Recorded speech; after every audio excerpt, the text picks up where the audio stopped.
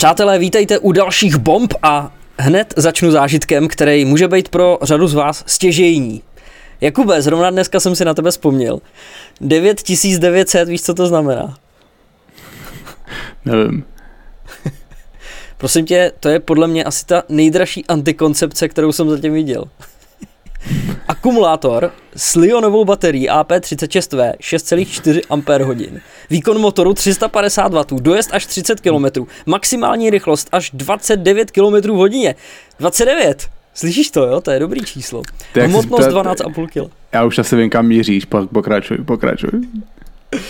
Hele, nebudu jmenovat značku, protože to nemáme placený a nikdy v životě ani placený mít nebudem, ale narazil jsem na to na místě, kde bych to vůbec nečekal. Byl jsem naprosto šokovaný. Představ si, mezi regálama v Obi.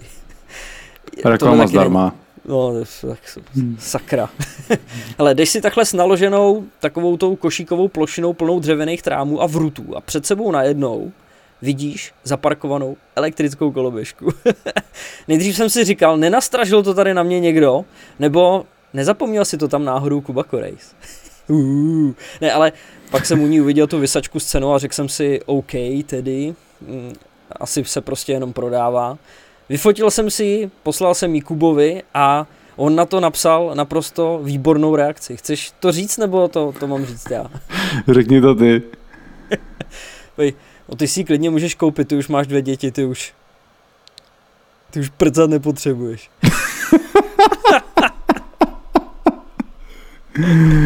Ne asi. A co, koupil jsi si nebo ne? Je to na mě moc drahý, nemám peníze. Že by si jel z Žabonos do Kolína na nádraží a tam by si ji přivázal, aby si vlakem do Prahy a přijel by si vlakem z Prahy do Kolína zpátky a tu koloběžku bys tam stejně už neměl. Ty krávo, to by mě zajímalo, jak bych po státní komunikaci dojel do Kolína někde vedle té bílé čáry, to jo, 30 km za hodinu. 30 je moc, to už je to je. Jak to je daleko, Žabonosy? 15 km od Kolína, autem tam jedeš 10, takže bych tam měl tak 3/4 hodiny. Tyba. To ano, to by nebylo úplně ono. Další negativní aspekt elektrické koloběžky. A ještě by se vybila, že jo, cestou. No, ne asi. Kolik tam bylo dojezd? 30 km, až 30. Takže to bys pak jel zpátky. Tam ani nebude žádná dobíjecí stanice, podle mě. Bys musel šetřit.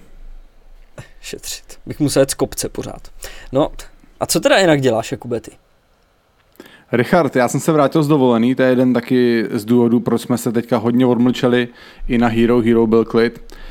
Takže dneska jsme akorát přiletěli s Ančou, byli jsme v Chorvatsku na týden ve Splitu přímo a mám takový rozpačitý myšlení z té dovolený. Jsem takový jako nevím, neřekl bych to, že to byla špatná dovolená, ale možná jsem od toho čekal trochu něco víc. Jo, nejel jsem tam s tím, že bych očekával, že to bude absolutní pecka. Od Chorvatska si čekal víc, jo. Cože? Od Chorvatska si čekal víc, jo. Jo, ale protože já si myslím, že Chorvatsko má zbytečně takovou jako trochu jako hanlivou nálepku a co jsem viděl prostě fotky a všechno a četl jsem o tom, tak a třeba zvlášť ten Split jako je docela hezký město, tam to centrum je hezký, historický. Ale jako čekal jsem, že budeme trochu víc jako ohromený, jako že si řekneme, ty krabe, proč vlastně to Chorvatsko je takhle jako podceňovaný, když je to tady fakt hezký. A znova, neřekl bych, že to byla špatná dovolená, ale asi jako řekneme si teďka Sančou, hele, bylo to dobrý, ale možná jsme mohli jít někam jinam. A teda zjištění, to Chorvatsko není vůbec levný, Richarde, teda. No. Jako my samozřejmě lezeme po restauracích a takhle, že my asi hodně lidí, co tam jde z Čech, tak ty jedou vyloženě na apartmán a tam si třeba i vaří a tak, jo, ale já jsem byl překvapen, jak v restauracích to je všechno relativně drahý tam, jako to je podle mě minimálně 2x tak drahý všechno, než je tady u nás. Já si myslím, že ať už máš jakoukoliv turistickou destinaci, tak se tě tam budou snažit nějak to, že jo. Nechci říct okrást, ale jako levný to úplně nebude prostě, no. Pro turisty. Jo, asi nějaká samozřejmě přirážka tam je, no. Ale jako, hele, jako bylo to fajn, prostě v tom Splitu, i mi to někdo psal na Twitteru, že vlastně ten Split na to, že když jsou to městský pláže, tak jsou relativně čistý, což je pravda, bylo tam samozřejmě zvlášť o víkendu hodně lidí na plážích, ale jeli jsme na výlet na Hvar, na ostrov a tam to bylo fakt teda jako fakt moc hezký Ale primárně prostě jsme si chtěli odpočinout, vypustit všechno z hlavy a to si myslím, že se nám splnilo. Tak jo. Ono ve vnitrozemí to taky bude něco jiného než na těch ostrovech, jak popisuje, že jo, tam taky máš takovou tu denodenní realitu, takový ten ruch toho města a nemáš tam úplně takový ten kontakt vyloženě, že bys byl na nějaký boudičce na pláži a rovnou, co jsi otevřel dveře, tak bys byl u moře, že jo, to tam taky hraje ten efekt, že musíš nejdřív projít to město, než se na tu pláž dostaneš. Ale já mám pocit, že v tom Chorvatsku to moc není, tady ty ubytování, že si fakt jako hned na pláži. My jsme měli hotel teda přímo u pláže, že jsme jakoby vyšli z hotelu, přešel si silnici a byl si na pláži, jo. Taky jsme to podle toho vybírali, ale jo, je to jiný, no. Ale my chceme jakoby my jsme rádi v dostupnosti města, protože my si prostě rádi zajdeme na dobré jídlo a našli jsme tam 2 výborné restaurace, samozřejmě určitě je tam ještě mnohem víc. Našli jsme tam 2 skvělé kavárny, takže to jsou třeba věci, které jsou i pro nás důležité, takže my to tak nějak kombinujeme všechno, aby byla pláž, aby byl hezký hotel, aby ještě bylo nějaké jako městské vyžití, takže jako taky u nás není jednoduchý, aby jsme si odškrtli všechny ty boxy, jestli je to všechno správně. Hele, já mám na Chorvatsko zkreslený pohled, protože jsme tam byli asi 10 let v řadě s rodičema. A jezdili jsme na Istrii, kousek vedle Novigradu, právě do takových těch bungalovů, že jsme chtěli najít něco, kde rovnou budeš na pláži. A tam jezdí tam hodně Slovinců, mají tam zabukovaný vyloženě jako nějaký svoje chaty, nebo nějak se tam střídají, takový ty místňáci. A pak jsou vyloženě pro takovýhle ty lidi, můžeš to mít i mimo cestovku. A to je takových 10 chatiček, kde seš opravdu sám. A když těma pár chatičkama projdeš, tak hned seš právě na té pláži, ale musím říct, že za těch posledních 10 let, asi jako všude, ale taky se to ohromně zdražilo. A to už není jako dovolená za 20-15 tisíc, že jo, která teď je, ale to už máš klasicky kolem 40 tisíc. Jasný, no. No nic, jdem na ten hokej. Tak jo. Hele, máme tady jednu věc, na kterou dlouhou dobu upozorňujeme a konečně se začíná něco dít. Začíná to mít reální obrysy. Bomby na stage, bomby před lidma, před váma, alias bomby živě. Tohle je další věc, o který jsme si s Kubou teď nedávno psali, kromě té elektrické koloběžky. Najednou mi přišla SMSka, Richie, co to konečně rozjet. A je to tady. Je to tak, konečně... Už to není jenom teorie, to je jenom plán, už máme datum v kalendáři, znova napište si to, 8.9. je to středa, následně potom 10.9. začíná Extraliga prvním kolem, takže my 8.9. ve středu v Plzni budou první bomby živě. Sam pro víc informací sledujte naše sítě, určitě věřím tomu, že sledujete, tam včas vám dáme vidět, kde se dají koupit vstupenky, jak to všechno bude vypadat. V podstatě vás tam bude čekat něco jako klasický díl. Chtěli bychom tam v první půlce mít být my s Richardem, budeme dělat chytrý, rádoby vtipný, to nám jde moc dobře. A do druhé půlky bychom tam chtěli si sednout s nějakým hostem, popovídat si s ním spíš uvolněně, hodně uvolněně, aby to mělo taky nějaký zábavní charakter a samozřejmě ideálně, aby to byl host z toho daného města, takže podrobnosti ještě připravujeme, ale samozřejmě vysledujte naše sítě, brzo vám dáme všechny potřebné informace. To je věc. No, my nebudeme rádoby vtipný, ale i rádoby chytrý. Aby jsme to specifikovali konkrétně.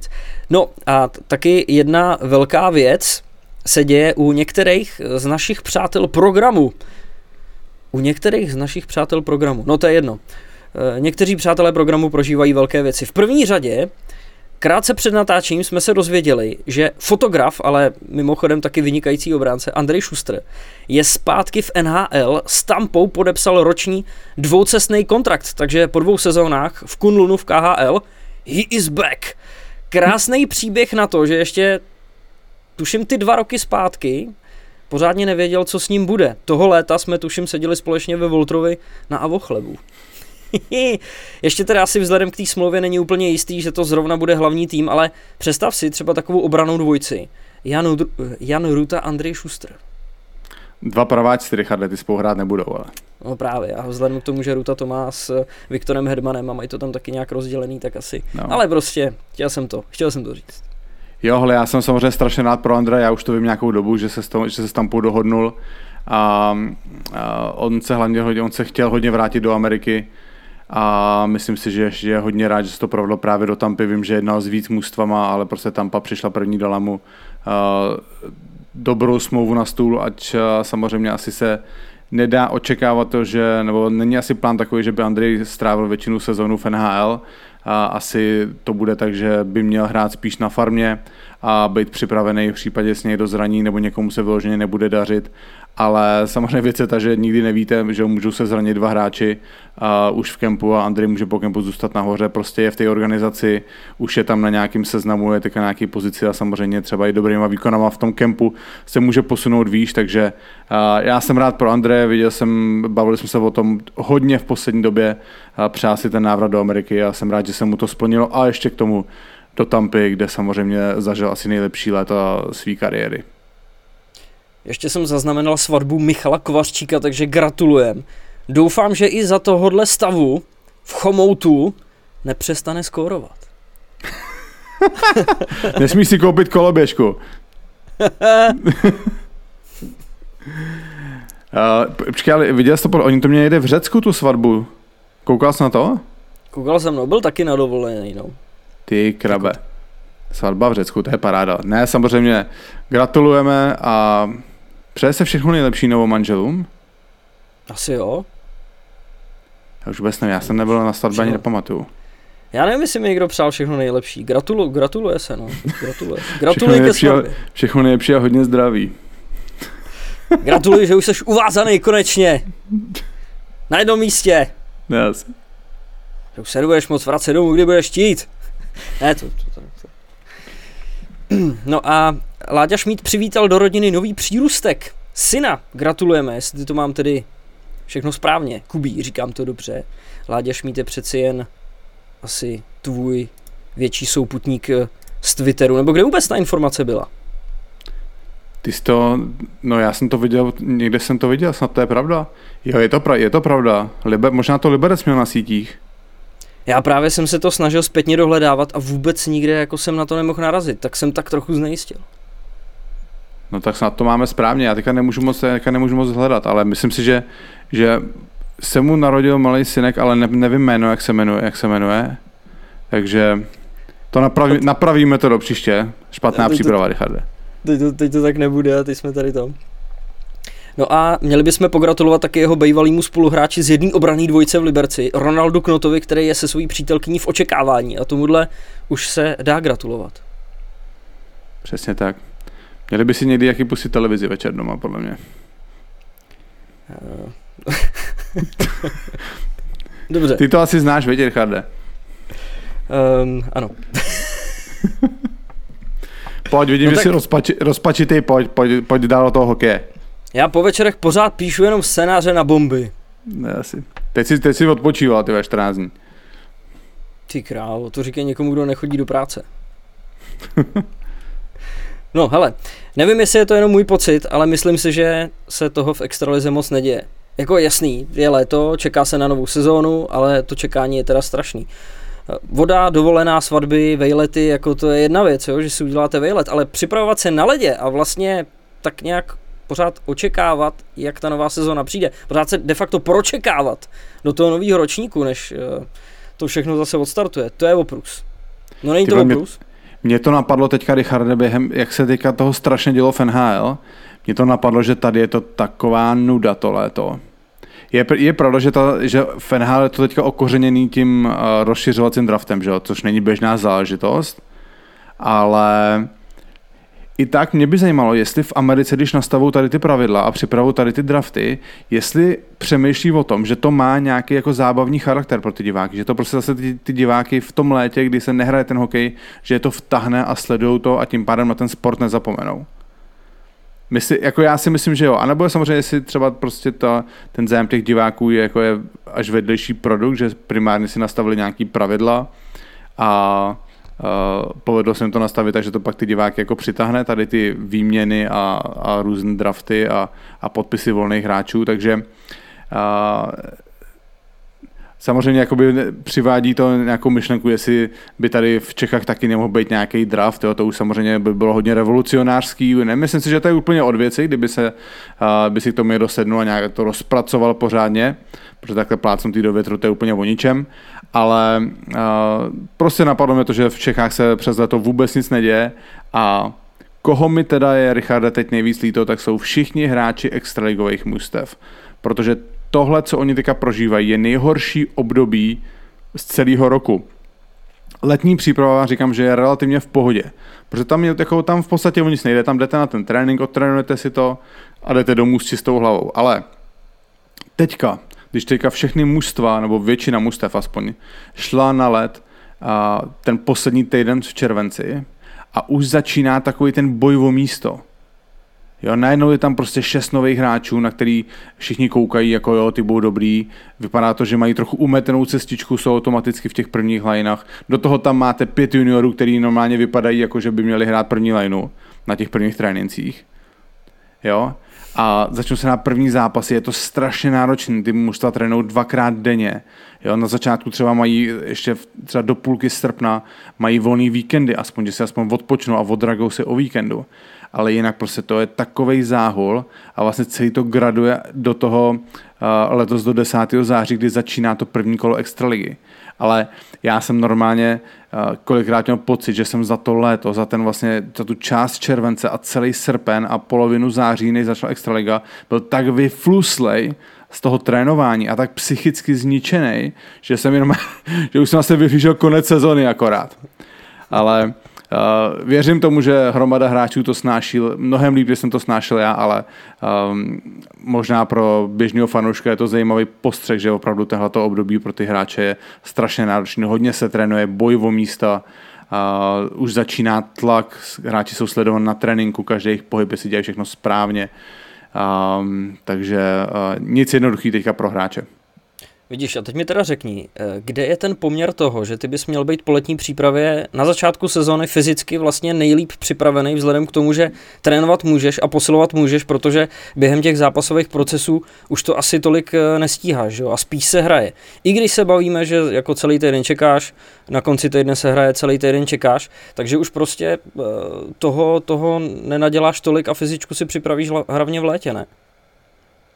Jo, to samozřejmě základ té fyzičky máš v létě, potom během sezóny se udržuješ a prostě trénuješ hodně málo v návaznosti na to, kolik se hraje zápasů, ale jako mně přijde hlavně jako ten psychický aspekt. Víš, že ti prostě skončí ti sezóna a teď samozřejmě, ať jsi měl dobrou nebo špatnou, tak když jsi měl špatnou, tak prostě rád zatím uděláš tu s tou čáru, odpočneš si prostě měsíc od toho, no a pak přijdeš v květnu na tu letní přípravu a tam na tebe, dobře, teďka už mají hodně mužstev, má teďka kondiční trenéry, jo, že třeba ty hlavní trenéři už tam nejsou asi dennodenně, ale prostě ještě za mě to bylo tak, že prostě jsi tam přišel zase v květnu, ten samý trenér, který na tebe řval celý rok předtím, který ví, že na tebe bude řvát celý další rok, tak ti tam od 1. května počítá, jestli si náhodou neudělal o jeden klik míň. Jo, a už prostě a strašně podle mě ten hlas toho trenéra ztrácí sílu. Už je to prostě jako psychicky tě to unavuje. Furt ty samý lidi kolem tebe. Furt ten trenér máš furt za zádama. Furt čumí. Jo. A podle mě třeba to je jakoby důležitý aspekt té individuální přípravy. Že prostě vypadneš z toho kolektivu. Jo, že prostě jsi s někým jiným a děláš to vyloženě pro sebe, jdeš tam s dobrou náladou, ne zase na ten zimák a děláš všechno prostě ve stádu. Nevím, to se zase dostáváme k tomu individuálnímu trénování a to přesně, už jsme tady byli u toho několikrát, jo, ale myslím si, že ten psychický aspekt je hodně důležitý. No. Přesně, individuální trénink to je jedna věc a druhá věc je, že by se tady měl udělat nějaký rozšiřovací draft, ale tohle je téma, ke kterému se možná dostaneme později. No ty vole, nakladně si udělali rozšiřovací draft sami, ty vole si nadraftovali půlku mužstva z Kanady a z Ameriky. To je pravda. Američaná 5 Kanaďanů. Takže máš ty jména tam vypsaný? Hele, mezi útočníkama Dannyho Christa a Daniela Čempínyho, obránce Kylea Wooda, Codyho Donehyho a Jakea Dochina a brankáře Lenda Bowa. Tak, všechno v jednom pytli. Dával jsem si pozor, abych to přečetl dobře. Hele, k tomu není co, jako, nebo to je pořád zase, že my se pořád vracíme k těm samým věcem, Richarde, no to jsou zase tabulky, že jo?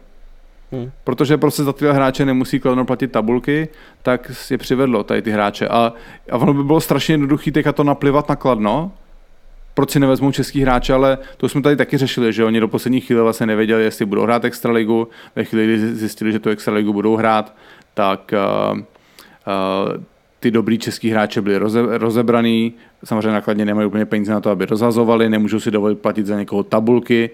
Takže prostě přivádí tady ty cizince. No. Jako je to pochopitelný tah, který je v rámci pravidel, které jsou tady nastavený a asi jim to nejde vyčítat. No. To pořád se prostě bavíme o tom, že ty kluby se pohybují v těch mantinelech, které jsou nastavený od Českého svazu ledního hokeje. No. A dokud prostě Český svaz ledního hokeje ti dovolí, aby si měl 6 cizinců v jednom zápase na ledě, tak to prostě ty mužstva budou dělat, no, protože pro ně je to finančně výhodnější, než aby hráli český hráče. No. A už to je prostě kolotoč. No. Nehrajou český hráči, chceme, aby se český hráči zlepšovali, nemají kde hrát, protože jim ty místa berou průměrní cizinci, kteří jsou levnější a tak dále a tak dále. Pořád dokola to tady meleme. No, ale jako znova, já nechci plivat na Kladno. To vůbec ne, prostě oni se pohybují tam, kde jim to dovolí pravidla. No. A ještě ke všemu budou hrát v Chomutově, že jo? Budou hrát v Chomutově, to jsem ani nevěděl. Protože nestíhají rekonstruovat ten kladenský zimák. A tam byl plán, že by to měli stihnout? Já si myslím, že jo, ale podle mě jim tam nějaký statik to špatně vypočítala a teď zjistili, že prostě nemůžou pokračovat dál, no. Fakt? Takže se to všechno zdrží, no. Ty krabe, no, to je nepříjemný. Nedokážu, no OK, tam tak tím, když bude hrát Jágr, tak si dokážu představit, že v tom Chomutově na ně lidi chodit budou, ale pokud nebude hrát Jágr, tak si nedokážu představit, kolik tam bude chodit lidí na ten hokej. Musí chodit Jarda. Cože? Musí chodit Jarda. No, asi. No, takže tohle je realita staronovýho nováčka v extralize, ale co takový nováček v NHL, Seattle Kraken, ten si rozšiřovacím draftem prošel. Vy samozřejmě jste znalí, který nás posloucháte, ale kdyby náhodou, tak to ještě můžeme vysvětlit, že Seattle si mohl sestavit mužstvo na takzvaném expansion draftu, mohl si vybírat po jednom hráči z každého týmu, kromě Vegas, ty byli od tohohle osvobozený, a mohli si vybírat z těch hráčů, který týmy neochránili. A do toho musel Seattle vybrat aspoň 14 útočníků, 9 obránců a 3 brankáře. Těch pravidel tam bylo ještě trošku víc, je to taková komplexnější záležitost, ale aspoň v kostce na vysvětlenou. Proč to říkáme? Protože Krakeni si jako jednoho z brankářů vybrali Čecha Vítka Vaněčka. Ten prožil ve Washingtonu parádní sezónu, o tom žádná, ale byla to jeho první sezóna v NHL.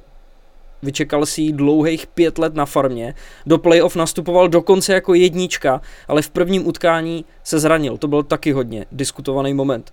Smlouvu s Capitals měl na 716 000 ještě na další sezónu. Pro srovnání, Carey Price, který byl taky k dispozici, měl cenovku $10,5 milionu. Asi se čekalo, že Seattle sáhne právě po něm, ale nestalo se. Nicméně další věci, to už jsou spíš témata pro Kubu a Honzu Eichlera do bomb v NHL, že jo, kucí?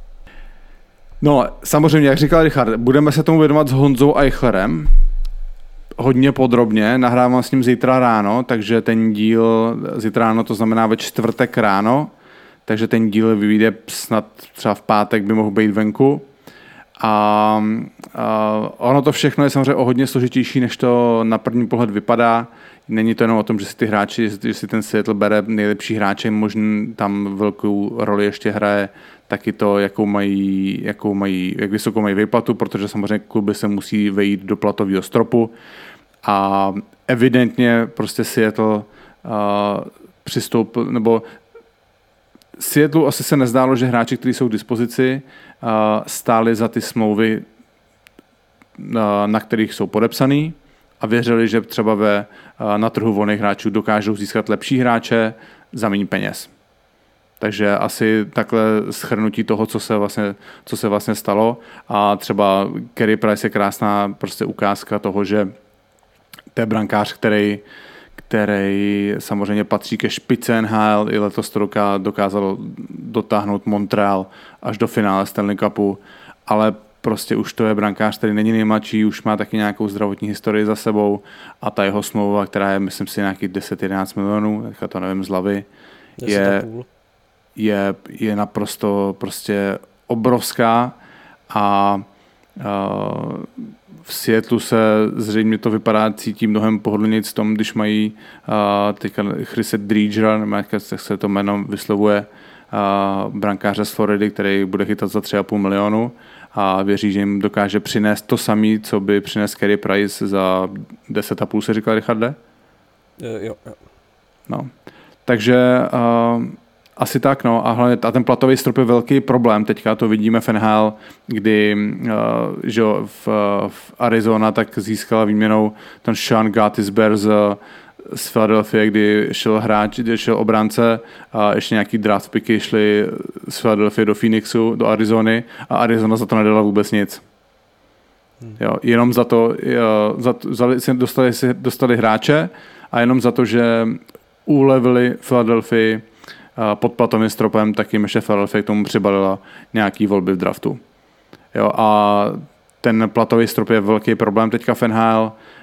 Hodně mužstev dlouhodobě počítá s tím, že ten platový strop jde nahoru, takže řada hráčů teďka se kvůli tomu stěhuje, to taky to samozřejmě přispělo malinko k té atraktivitě ohledně toho všeho, co se děje v NHL. A co jsem dneska poslouchal nějaký podcasty, tak jsou zprávy takový, prognozy takový, že ten platový strop by se neměl zvyšovat v dalších 2 sezónách. Takže asi tady těch výměn, kdy mužstvo si veme hráče a nemusí ani za něj dát nic jiného, jenom je důležitý to, že na sebe veme tu výplatu, tak možná ještě uvidíme mnohem víc. A už teď poslední dny to potvrzují, že Seattle si potom expansion draftu nechal takový manévrovací prostor. My jsme se o tom bavili tady před nahráváním, že oni byli pod tím platovým stropem nějakých 30 milionů, ne? Tam měli polštář. A teď už je to jenom nějakých 15, protože od toho rozšiřovacího draftu podepsali 3 hráče za 5,5 milionu. A tam je další věc, co jsem dneska poslouchal tu úvahu, že je otázka, jestli Seattle staví to mužstvo, aby vyhrával okamžitě, nebo jestli chce vyhrát za 3 roky. No. Což samozřejmě, že to, že Vegas se v prvním roce dokázalo dostat až do finále Stanley Cupu, tak malinko změnilo očekávání od těchto nových mužstev. Teď je otázka samozřejmě, nakolik jako Vegas to bylo fakt jako náhoda a nakolik to byl výsledek toho, že si vybrali fakt výborný hráče. Samozřejmě to mužstvo je od prvního roku, patří mezi nejlepší mužstva NHL, takže úplná náhoda to nebyla. Ale asi by bylo možné, asi je přehnaný očekávat to, že by Seattle měl napodobit Vegas a prostě v první sezóně být jeden z kandidátů na Stanley Cup. No. A taky mi trochu přijde prostě z toho, jaký hráče si vybrali, že spíš tam bude to myšlení nastavené tak, že Seattle bude chtít být dobrý za 3 roky a možná jsou tam připravení na to přečkat ty první 2 sezóny s tím, že to mužstvo nebude úplně dobrý. Ale já si myslím, že jsi to popsal naprosto přesně. Nevím teda, jestli tě to uchlácholí, ale máš na to stejný názor jako Dominik Hašek. Fakt? Jako dám? Já jsem měl možnost si s ním telefonovat na dálku, samozřejmě ještě do zpravodajství, krátce po tom rozšiřovacím draftu, ještě jsem se ptal na Vaněčka a tak dále, který taky jako říkal, že si myslí, že to nebylo jenom cenovkou, ale že prostě tomu Vaněčkovi věří, že tam v něm něco je. To taky říkal, že to nebude zas až takový propastný rozdíl oproti Priceovi, který navíc by teď měl jít na operaci s kolenem, tuším, že ho čeká. Ale že Kraken bude doufat v to, že v tom městě bude hlad po hokeji nejenom ten rok, ale i další 3 roky a že chtějí spíš v tomhle dlouhodobém horizontu to stavět. Jo, dává to smysl, no. Jo. Vidíš, a ty ses dotknul i Philadelphie, tak z ní odchází po 10 letech Jakub Voráček výměnou za Kema Atkinsona do Columbusu a Kuba se vrací vlastně zpátky do týmu, který ho v roce 2007 draftoval.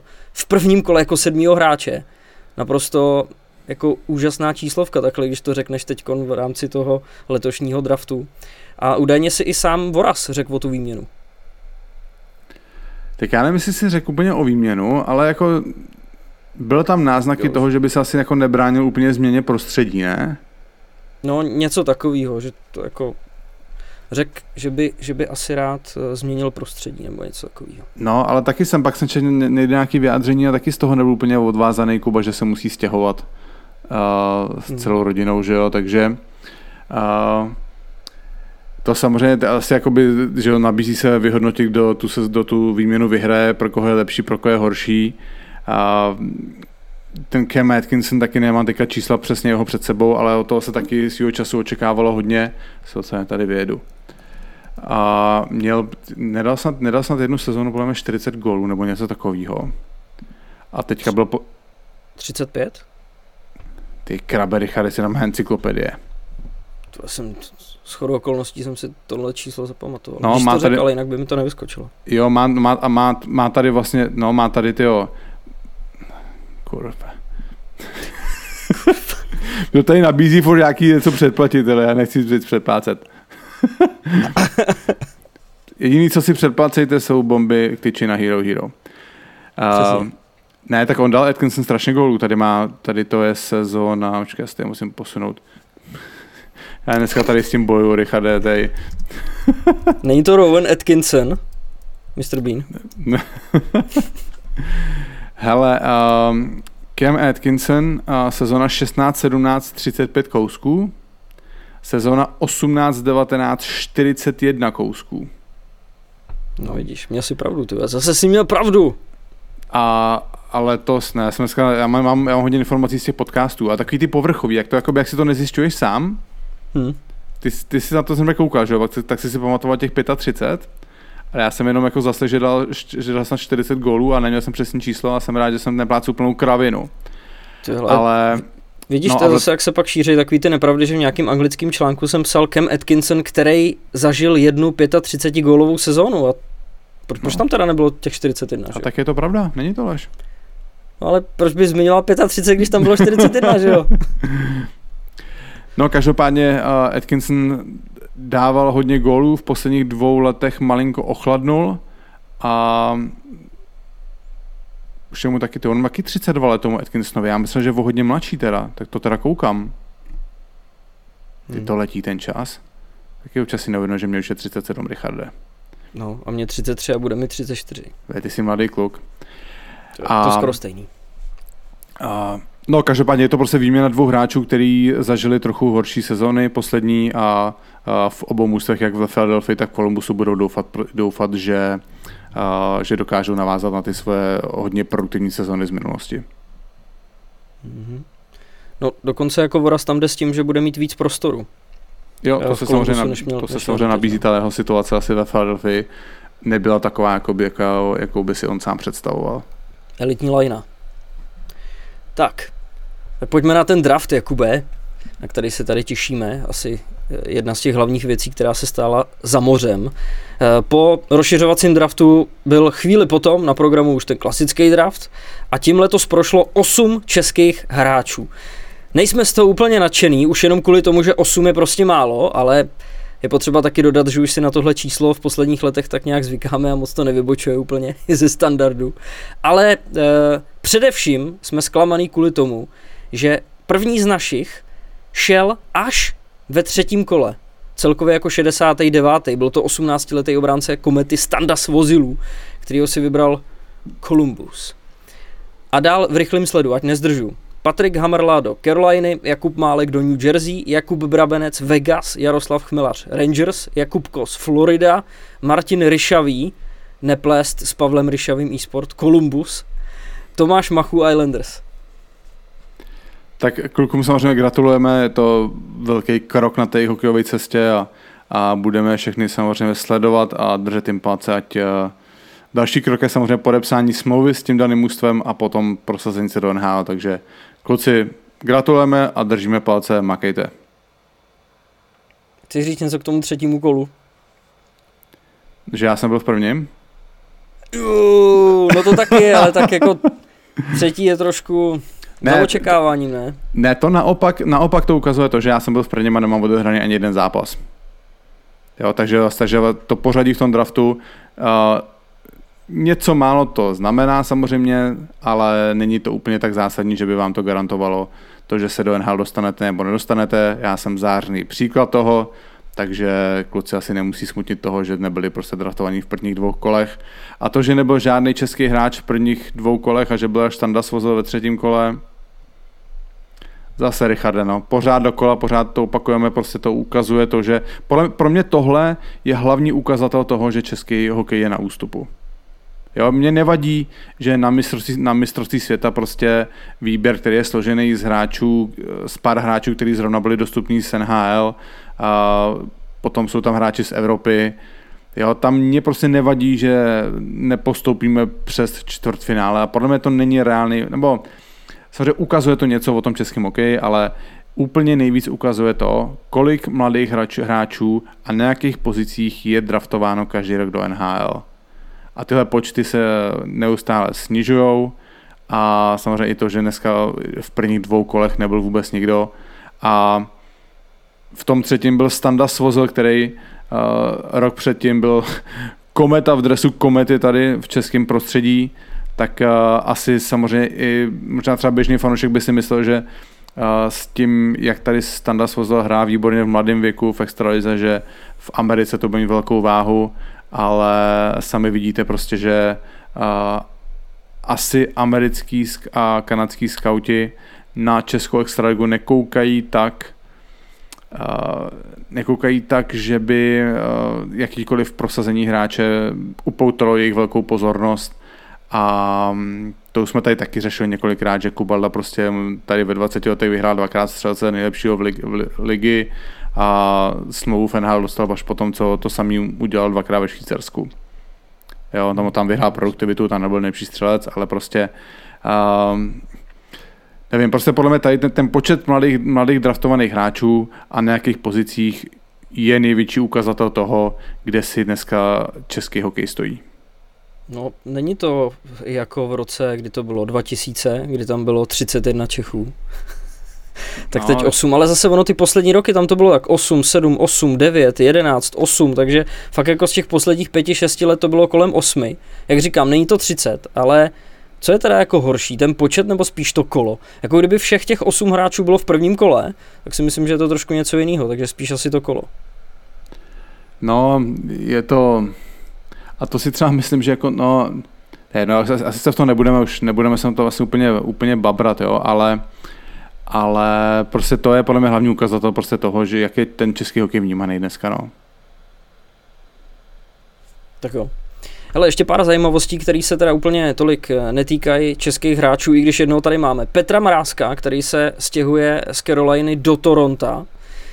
Tak třeba Alexandr Ovečkin zůstává ve Washingtonu, Marc-André Fleury byl údajně bez jakýhokoliv náznaku a jeho vědomí vyměněný z Vegas do Chicaga a stěhovat se nechce, takže zvažuje konec kariéry. Jinak 28. července, to je dneska, kdy nahráváme, tak se z hráčů v NHL můžou stát nechráněný volný agenti a roztáčí se tedy klobouk kouzel, jestli to říkám správně, tak teď by to mělo začít. No, teď se to asi v tuhletu dobu, zrovna kdy my tady s Richardem nahráváme, se to hodně roztáčí, samozřejmě několik podpisů už je známých. Znova rozebereme to s Honzou Eichlerem v bombách v NHL, který vyjdou, myslím si, že v pátek to dokážeme dostat na Hero Hero. Pěkně. Těším se. Až si poslechnu. No.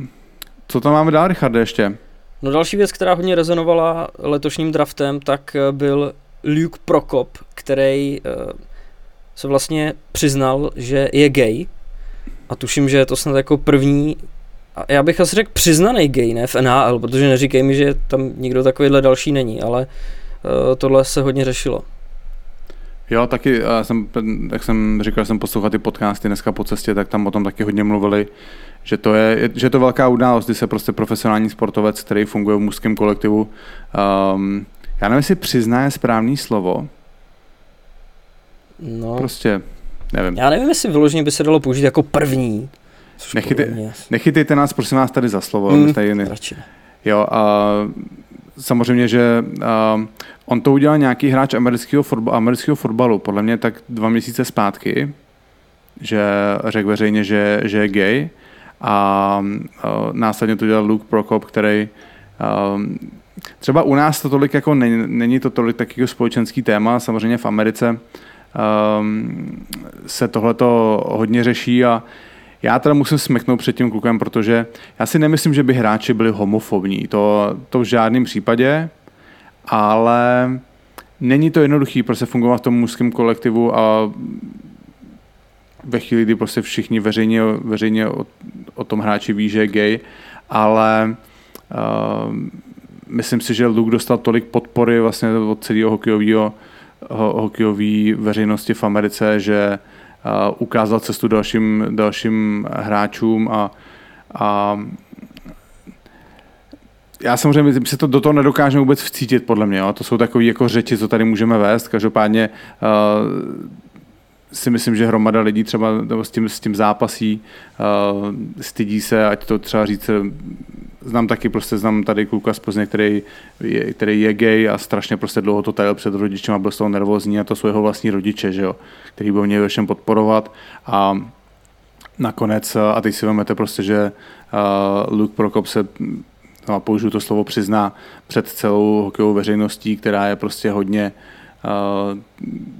hodně jako chlapská, takže je to odvážný krok a myslím si, že to je ukázaná cesta pro další hráče, který se nebudou se muset schovávat, nebudou se muset stydět, nebudou se muset bát a věřím tomu, že se to do budoucna stane prostě běžná věc a mě jako hráči asi úplně jedno, jestli kluk, který sedí vedle mě v šatně, je gay nebo není.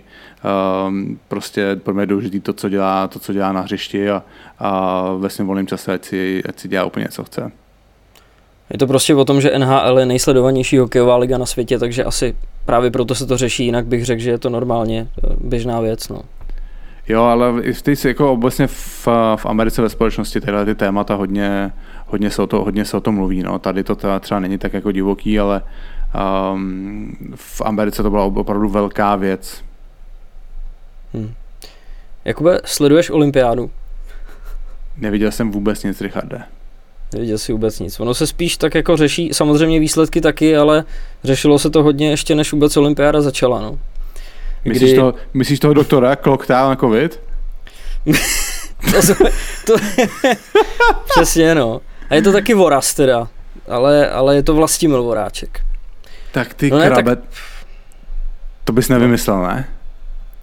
Jako hele, já bych se chtěl distancovat jako od toho titulku, kde se píše nenaočkovaný doktor, jako já si myslím, že to s tím úplně tolik nesouvisí, jestli byl nebo nebyl naočkovaný. Samozřejmě to, že dřív říkal, že koronaviru se zbavíme, takže budeme kloktat ústní vodu, to je samozřejmě naprostá kravina, ale jako nedával bych úplně do toho jako stěžení, že byl nebo nebyl, nehledě na to, že ta oštěpařka Ogrodníková sama řekla před odletem, že ona očkovaná není.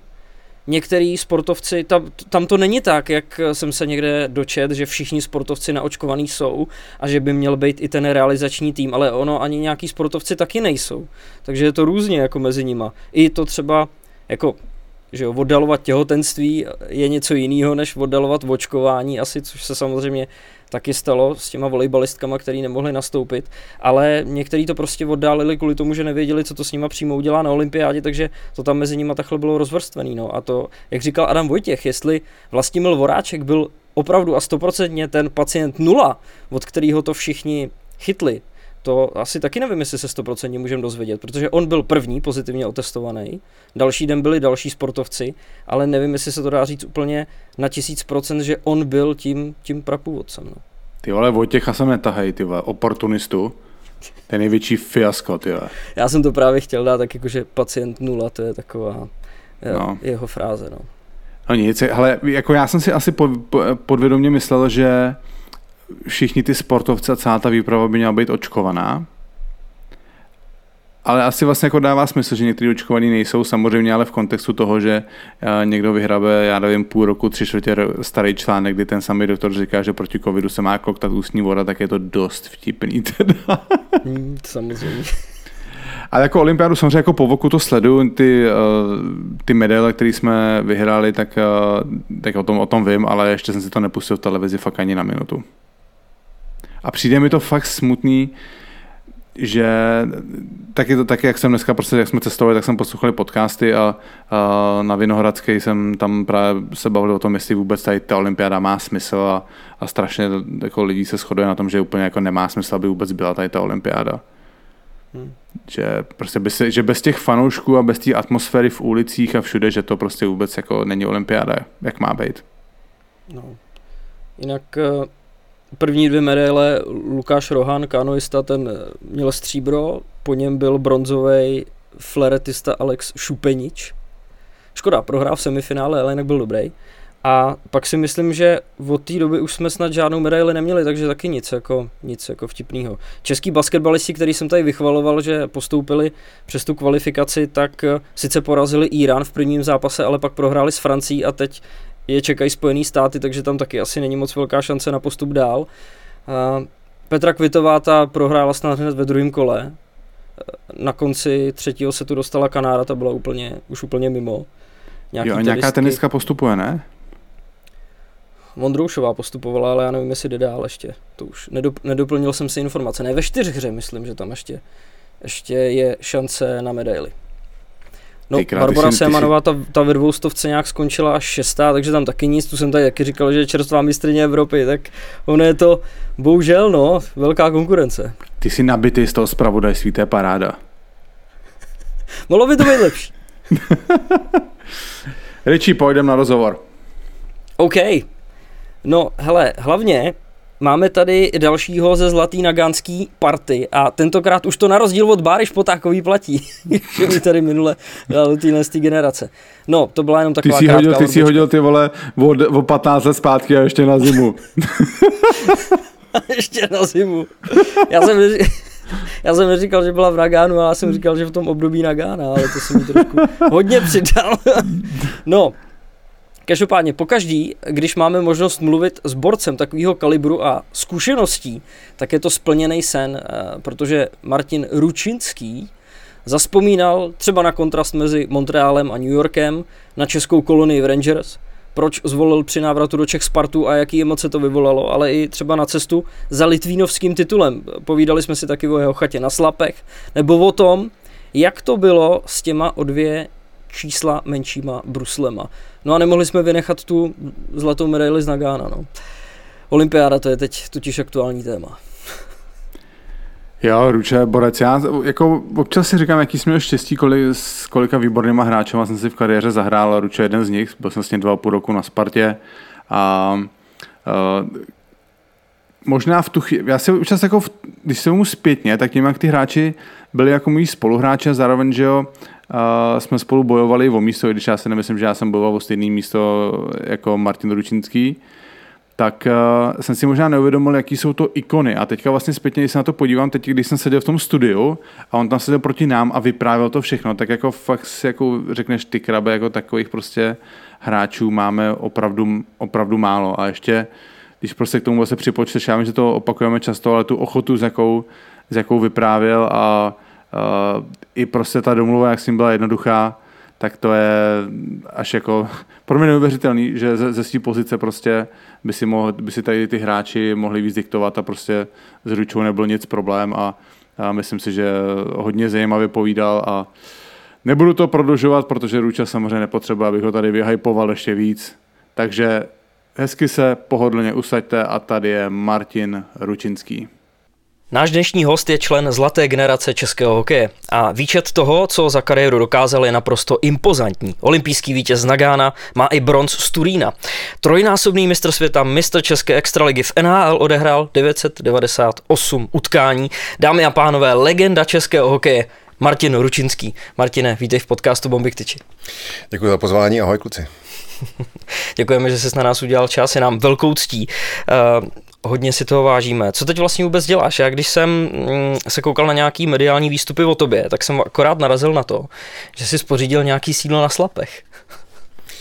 No, to je pravda, to bylo v roce 2015, kdy jsem aktivně končil s hokejem a tak nějak už jsem přemýšlel, jak se říká, mládí pryč, stáří na krku, tak jsem si říkal, co vlastně se životem a kde se vidím třeba za pár let a uvědomil jsem si, že že chci něco takového u vody, nějakou chatu prostě, nebo nějaký sídlo, nebo něco prostě, kde by se mohl jako odebrat z Prahy, protože bydlím v centru, tak tam to taky kolikrát v létě není ideální a já mám vodu strašně rád, chodím rád na ryby, mám rád lodě a všechny tyhle věci, takže mi to nějak dávalo smysl a v roce 2015 jsem se uchylil k tomu, že jsem si tam prostě koupil takovou starou chatku, kterou jsem samozřejmě celou strhnul a předělal a postavil jsem tam takový srub. Jak se na to narazil? Protože my tady máme exemplární příklad Vegiho, že ona to není úplně sranda najít nějakou chatičku v ideální lokalitě. No to není sranda, já už jsem to, přiznám se, scháněl tak nějak jako asi 3 roky, ale nechtěl jsem slevit z těch mých nároků, což bylo, že jsem chtěl být přímo u vody. A je to tam strašně složitý, já jsem ani nevěděl, že to takhle složitý je, ale narazil jsem prostě, padla kosa na kámen a trvalo mi 3 roky, než jsem prostě sehnal něco, což splňovalo moje požadavky a moje představy a nakonec teda to byla taková shoda náhoda, se říct, krze jednoho místňáka, kterýho jsem znal na živoušti a ten mi k tomu dopomohl, takže to byla spíš taková náhoda, no a štěstí. Jak moc sleduješ hokej? Hokej sleduju, tak my jsme tady s Kubou dělali experty ve studiu sportu a e-sportu, tak samozřejmě hokej sleduju, i když ten hokej už nehraju, tak hokej je nedílná součást mého života, byla a bude a na tom se nic nemění a akorát, že už nejsem aktivní hokejista, ale samozřejmě o hokej se zajímám. No a v sezóně 16-17 jsi byl generální manažer českého nároďáku. Proč jenom 1 rok? Byl to takový tvůj plán, nebo to nenaplnilo tvoje očekávání? Můj plán to nebyl. Můj plán prvotní takový byl, že když jsem skončil s hokejem, s tím aktivním, tak jsem byl rozhodl, že si prostě vezmu minimálně 2-3 roky volno. Chtěl jsem si začít užívat trošku života, protože s tím hokejem profesionálním to samozřejmě nejdou dělat věci, plno věcí, jako třeba jsou lyže. Chtěl jsem cestovat trošku, takže jsem si plánoval takový nějaký, jak se říká v vozovkách, voraz nebo oddych na pár let, ale pak přišla nabídka dělat generálního manažera u reprezentačního Ačka a tak jsem nad tím začal přemýšlet, přijal jsem to, vůbec jsem nevěděl, do čeho prakticky jdu, ale jelikož z reprezentací jsem byl spjatý celý můj hokejový život víceméně, tak mám i pro ní slabost, tak jsem to přijal a tu práci jsem zkusil, ale asi po roce a půl jsem zjistil, že to není nic pro mě, úplně mě to nenaplňovalo, takže jsme si podali zase ruce a jsem poděkoval za nabídku, samozřejmě rozloučili jsme se ve všem dobrým a já jsem odešel. Jasně, tak aspoň zkušenost. Přesně tak, dobrá zkušenost, jako to určitě, ale nebylo to nic pro mě. A co to přesně obnášelo, ta pozice? Tak bylo to spíš taky, já měl na starosti vlastně všechny hráče, o kterých jsme měli zájem, musel jsem s nimi nějakým způsobem komunikovat, byl jsem s nimi v kontaktu. Takový ty akce, jak je Eurohockey Tour, ty se museli nějakým způsobem zajistit. Ty hráči se museli samozřejmě obvolávat, museli se zajistit jejich povolenky v jejich klubech a potom přišlo samozřejmě mistrovství světa, taková ta hlavní akce a moje práce vesměs byla v tom, abych ty hráče přesvědčil, aby přijeli a víceméně to byla taková komunikace s hráčem a tak asi na této bázi. No. A měl jsi nějaký slovo ve výběru hráčů do nominace? No, v té době ještě to bylo nastavené tak, že vlastně trenér vlastně národního týmu byl postavený úplně nejvíc a pod ním potom teprve byl generální manažer a asistenti a celý realizační tým, takže u nás to funguje tak, nebo fungovalo to tak, už teďko ne, ale fungovalo to tak, že trenér byl prakticky nejvyšší postava, nejvyšší moc a ten měl rozhodující slovo ve všem. My jsme samozřejmě měli nějaký poradní hlas, když jsem u toho byl s Pepou Jandačem, on se nás samozřejmě na nás názor ptal, ale potom jakoby ve výsledku v tom finiši měl poslední slovo on. Co říkáš na to, že teď bude mít právě to poslední slovo generální manažer? Já si myslím, že je to jedině dobře, protože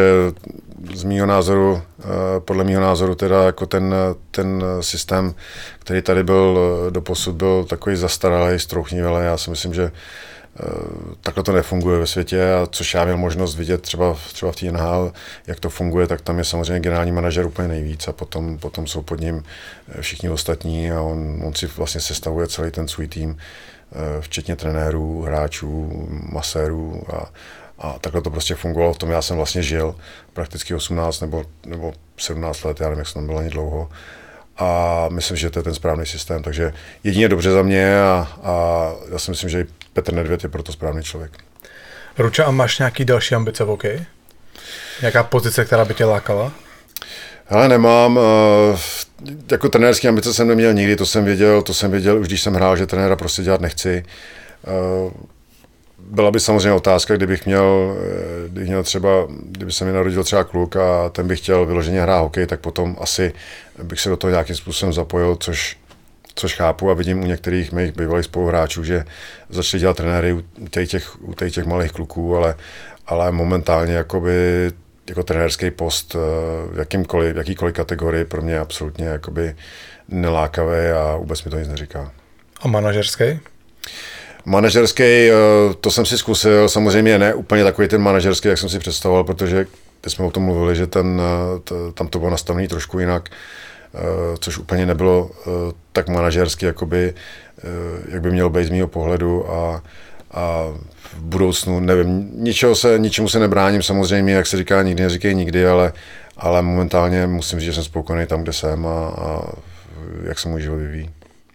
Ruček, když tady Richard vyjmenovával ty tvoje úspěchy za kariéru, tak řekl, ty máš 998 zápasů v NHL. To je jako k nasrání trochu, ne? Ale já jsem to ani nevěděl, abych pravdu řekl, tak já jsem ani nevěděl, kolik těch zápasů je. Viděl jsem, že jich je nějak k tisíci zápasů, ale nevěděl jsem, že mi 2 scházejí a jako v té době jsem si to ani neuvědomoval a samozřejmě ty 2 zápasy už jsem někde mohl kopat, ale to by bylo hezký, ale zase na druhou stranu dívám se na to tak, že jsem vůbec měl to štěstí a to privilegium tam hrát takhle dlouho a jsou kluci, kteří neodehráli třeba ani 500 takže 998 je takový jako nešťastný číslo z mýho pohledu, ale i tak si myslím, že jsem byl prostě kluk štěstěný. Ručo, půjdeme na začátek té tvojí cesty do NHL. Já jsem na to koukal včera a ty jsi byl draftovaný až v roce 91, kdy už ti bylo nějakých, podle mě, 20 let v tom případě, no. Cože se byl takhle pozdě o rok nebo o 2 vlastně, než... Já nevím, já jsem hlavně neprocházel vůbec ty mládežnické reprezentace, jakoby ty 16, 17, 18, byl jsem až ve 20 a tam jsem byl vlastně jakoby až ten poslední rok, takže jsem odehrál vlastně ve 21 rok jedno mistrovství světa a to bylo jediné, co já jsem v mládežnické jakoby reprezentaci odehrál. A je to možné, že proto možná, že jsem vlastně ani nebyl na očích tím pádem a byl jsem vlastně draftovaný až v těch 20 letech. Jo, to mi nedošlo, vlastně to jsem tam nevypozoroval. Takže ty si prostě přijel na 20, ještě jsi byl v All-Star týmu nebo něco, si vyhrál nejlepšího útočníka nebo něco, ne? Na to mistrovství světa? 20. Tam jsem byl v All-Star týmu ještě spolu s Jirkou Šlégrem a byli jsme třetí, tehdy třetí jsme byli jsme bronzoví a bylo mi 19, jo, v březnu, to bylo na přelomu roku a já jsem mám březnový, takže mě bylo v březnu 20 let a draft byl někdy v červnu, takže jsem byl draftovaný, jako když mi bylo 20 let, máš pravdu. Takže když jsi třeba v těch 18 nebyl draftovaný, tak si to úplně jako neřešil, že jsi to v podstatě ani nečekal tím, že jsi nejezdil na nároďáky? Ne, já jsem to vůbec nečekal, já jsem to ani nějak neřešil, protože vím, že kluci, jako třeba Robert Reichel, Jirka Šléger, ty kluci z Litvínova, Robert Lang, ty už byli všichni draftovaní, ale mě to nějak netížilo, já jsem si šel tou svojí cestou a jsem se soustředil hlavně vlastně na mě samotného, na ten můj jakoby hokejový vývoj v Litvínově a říkal jsem si, co přijde, to přijde a prakticky vlastně asi tím, jenom že jsem odehrál jenom ten 1 rok v té mládežnické reprezentaci, tak jsem prakticky asi nebyl na očích vůbec do těch 19 nebo 20 let. A čekal jsi teda po těch 20, co se ti povede, že by si mohl ten rok být draftovaný, nebo prostě ti já už jsem to pak čekal, protože když jsme se potom vrátili z mistrovství světa, který se mi asi myslím, že z mého pohledu povedlo, tak už se potom začali kontaktovat nějaký tyhle agenti a tyhle lidi všichni a už jsem začal cítit takový ten zájem, ale stejně bylo mi tehdy 19 let, takže i to jsem moc neřešil a dál jsem vlastně si jel takovou tu svoji v Litvínově a říkal jsem si, že co bude, tak co přijde, tak přijde a to já neovlivním a budu se soustředit jenom na ten můj výkon a na ten můj vlastně vývoj hokejový v Litvínově. Ještě nevec mě zajímá, když Petr Nedvěd emigroval, to bylo na začátku 89 leden nebo někdy 88, přelom 88, 89, no. Vy jste spolu v tu dobu hráli v Litvínově v juniorech, tak v juniory Ačku. Dorostu. Co jste si jako, docházelo vám vlastně jako, co ten kluk udělal v takhle mladém věku?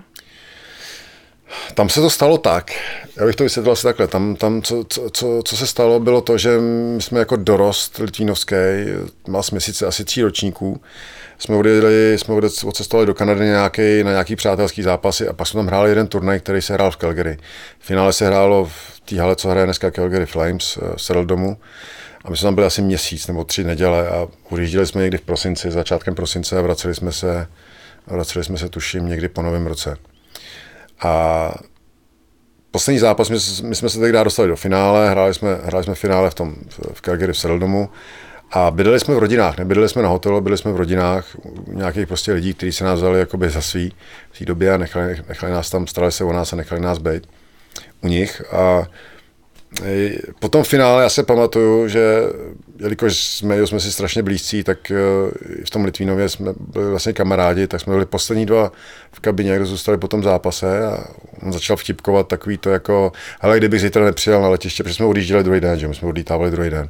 A on mi v té kabině říká, hele, kdybych jakoby se neukázal na letišti, tak jenom pozdravuji mámu s tátou a strašně se u toho smál, že ho znáte, Petra Nedvěda. Subotucha kuchu a strašná stranda a říkám, jo, jasný, to víš, jo, tak jo, bude pozdravovat, tak zítra, jo, čau. A rozloučili jsme se a vlastně jsme šli každý do té své rodiny, že jo, na tu poslední noc. No a já jsem pak přijel na letiště, už jsem byl mezi posledníma a teď jsem viděl všechny ty bafuňáře a tam byli samozřejmě nějaký komouši s náma, nějaký estebáci, že jo, protože ty tam všechno jakoby hlídali. Teď jsem viděl takový ty výrazy na tom letišti, takový ty úplně zamračený, a jako já jsem přišel na to letiště a říkám těm klukům, co se děje? Co se tady stalo? A oni, no, Petr Nedvěd tady zatím není. A říkám, teď mi to normálně trklo v té hlavě. A říkám, teď mi to včera říkal, jako, a říkám, tak to je blbost. Se někde prostě zasekli, třeba ta rodina, co ho měla přivést jako na letiště, tak se někde zasekli v nějaký zácpě. A za chvilku přijede. No a teď už to bylo jako že jsme museli jako na ten check-in, že už jsme museli jako pomalu k letadlu, Méďa nikde, no teď už bylo jasný, že Méďa nepřijede. A jsme nastupovali do toho letadla a mě to furt jako nedocházelo, jsem říkal, to není možný. A sedli jsme si do toho letadlo se zavřelo, že jo, teď jsme se rozdělili, zvedlo se a Méďa, a teď jsme si teprve uvědomili, že vlastně ten Méďa tam fakt jako zůstal.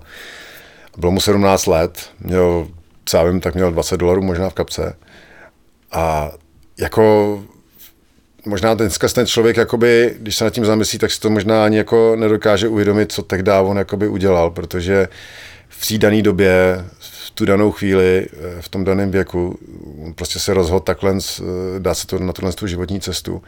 Neměl žádný peníze u sebe, neměl nic, prakticky neuměl ani anglicky. A normálně tomu se říká fakt jako, jak se říká, mít koule, protože jako samozřejmě bylo mu 17 a nedomýšlel si asi plno věcí, jako co se mohlo stát, nebo co potom, že jo, ta jeho rodina v Čechách, ale jako já jako mám můj neskutečný obdiv a já ho za to strašně respektuju. Já jsem mu to říkal už několikrát, protože tohle udělat v 17 letech je fakt jako je obdivuhodný.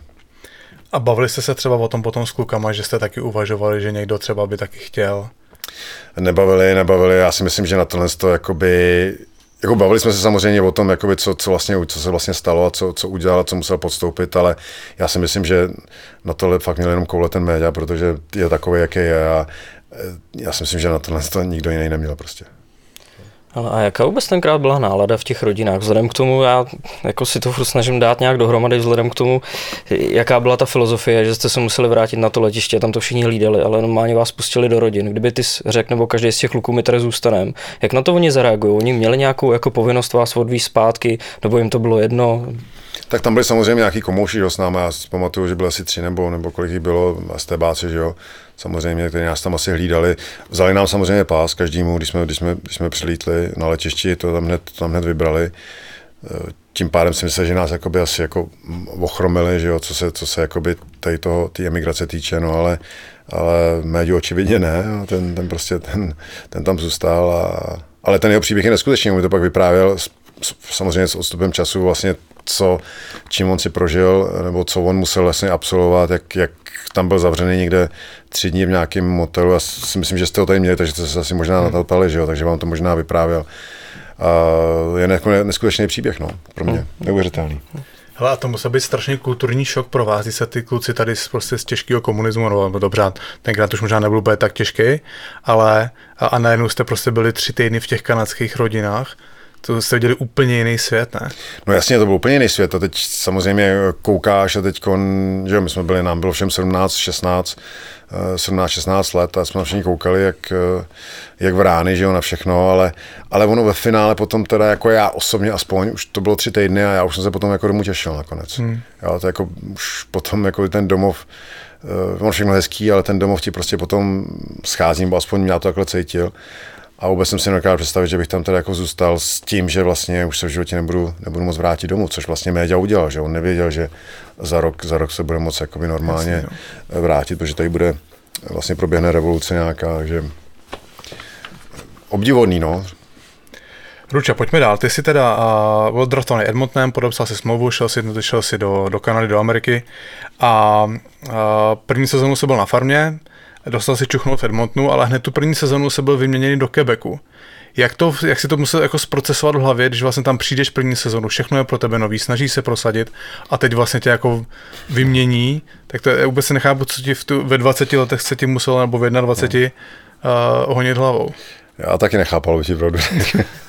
No je to pravda, protože já jsem vlastně odcházel, já jsem tam přišel vlastně hned po tom draftu, my jsme šli, ještě spolu s Pepou Beránkem jsme šli do Edmontonu, pro mě smůla ta, že vlastně já jsem hrál, takhle my jsme hráli kanadský pohár, my jsme udělali na kanadský pohár a mě tam Erik Linder rozlomil klíční kost, takže já byl ještě vlastně zraněný, takže jsem odcházel vlastně zraněný, což byl teda špatný start pro mě a když jsem si dolečil klíční kost, tak jsem šel vlastně na farmu, mě poslali na farmu.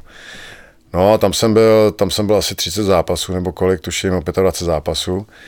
Mezitím jsem si odskočil na 2 zápasy do Edmontonu, kdy mě zavolali nahoru, pak mě zase poslali zpátky a pak mě vyměnili. Já jsem samozřejmě anglicky trošku už jako rozuměl, nebo už jsem se dorozuměl, trošku jsem mluvil, ale já jsem si myslel, mě tehdy ten generální manažer na té farmě.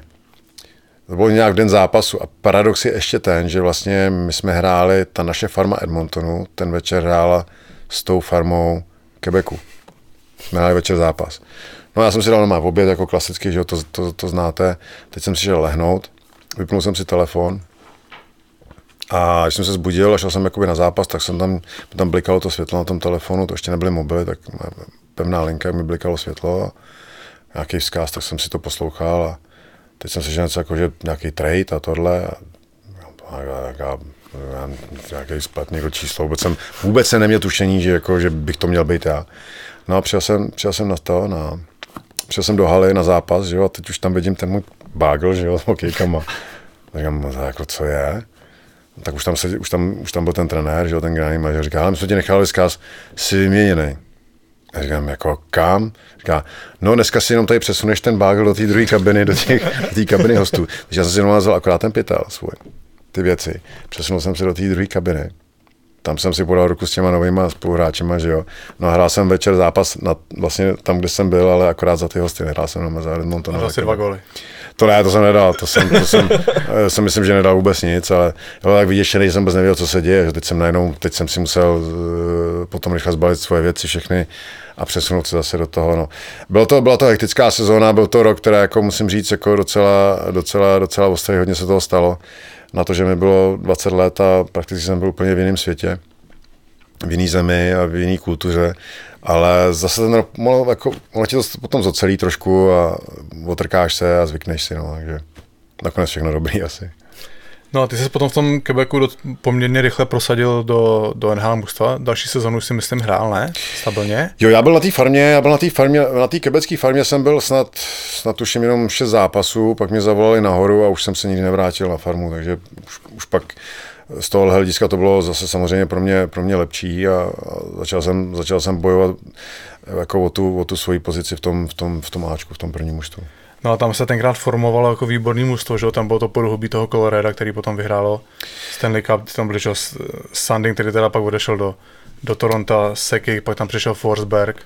No tam se stala jedna věc, protože vlastně to byl ten rok 90, To byl ten rok 91, ten můj draftový rok, co se stalo, že vlastně Quebec si bral Lindrose, že jo, Erika Lindrose jako v prvním kole, první overall, ale on tam nechtěl jít, takže strávil sezónu zase někde v juniorech, tuším, a oni ho po tom roce, když jsem tam přišel já, tak ho potom v létě vlastně vyměnili za nějakých asi 8 nebo 9 hráčů. To si myslím, že to byl tehdy jako největší trade vůbec historie NHL. To je Forsberg, Mike Ritchie. To byl Forsberg, Ritchie, vlastně ten Chris Simon, Steve Duchesne, Adam Deadmarsh, Hoffman tam byl, myslím, ten Jocelyn Thibault a ještě nějaký draft picky, prostě asi 8, my jsme dostali asi 8 nebo 9 hráčů za jednoho hráče, takže to naše mužstvo se najednou úplně jakoby změnilo a my jsme najednou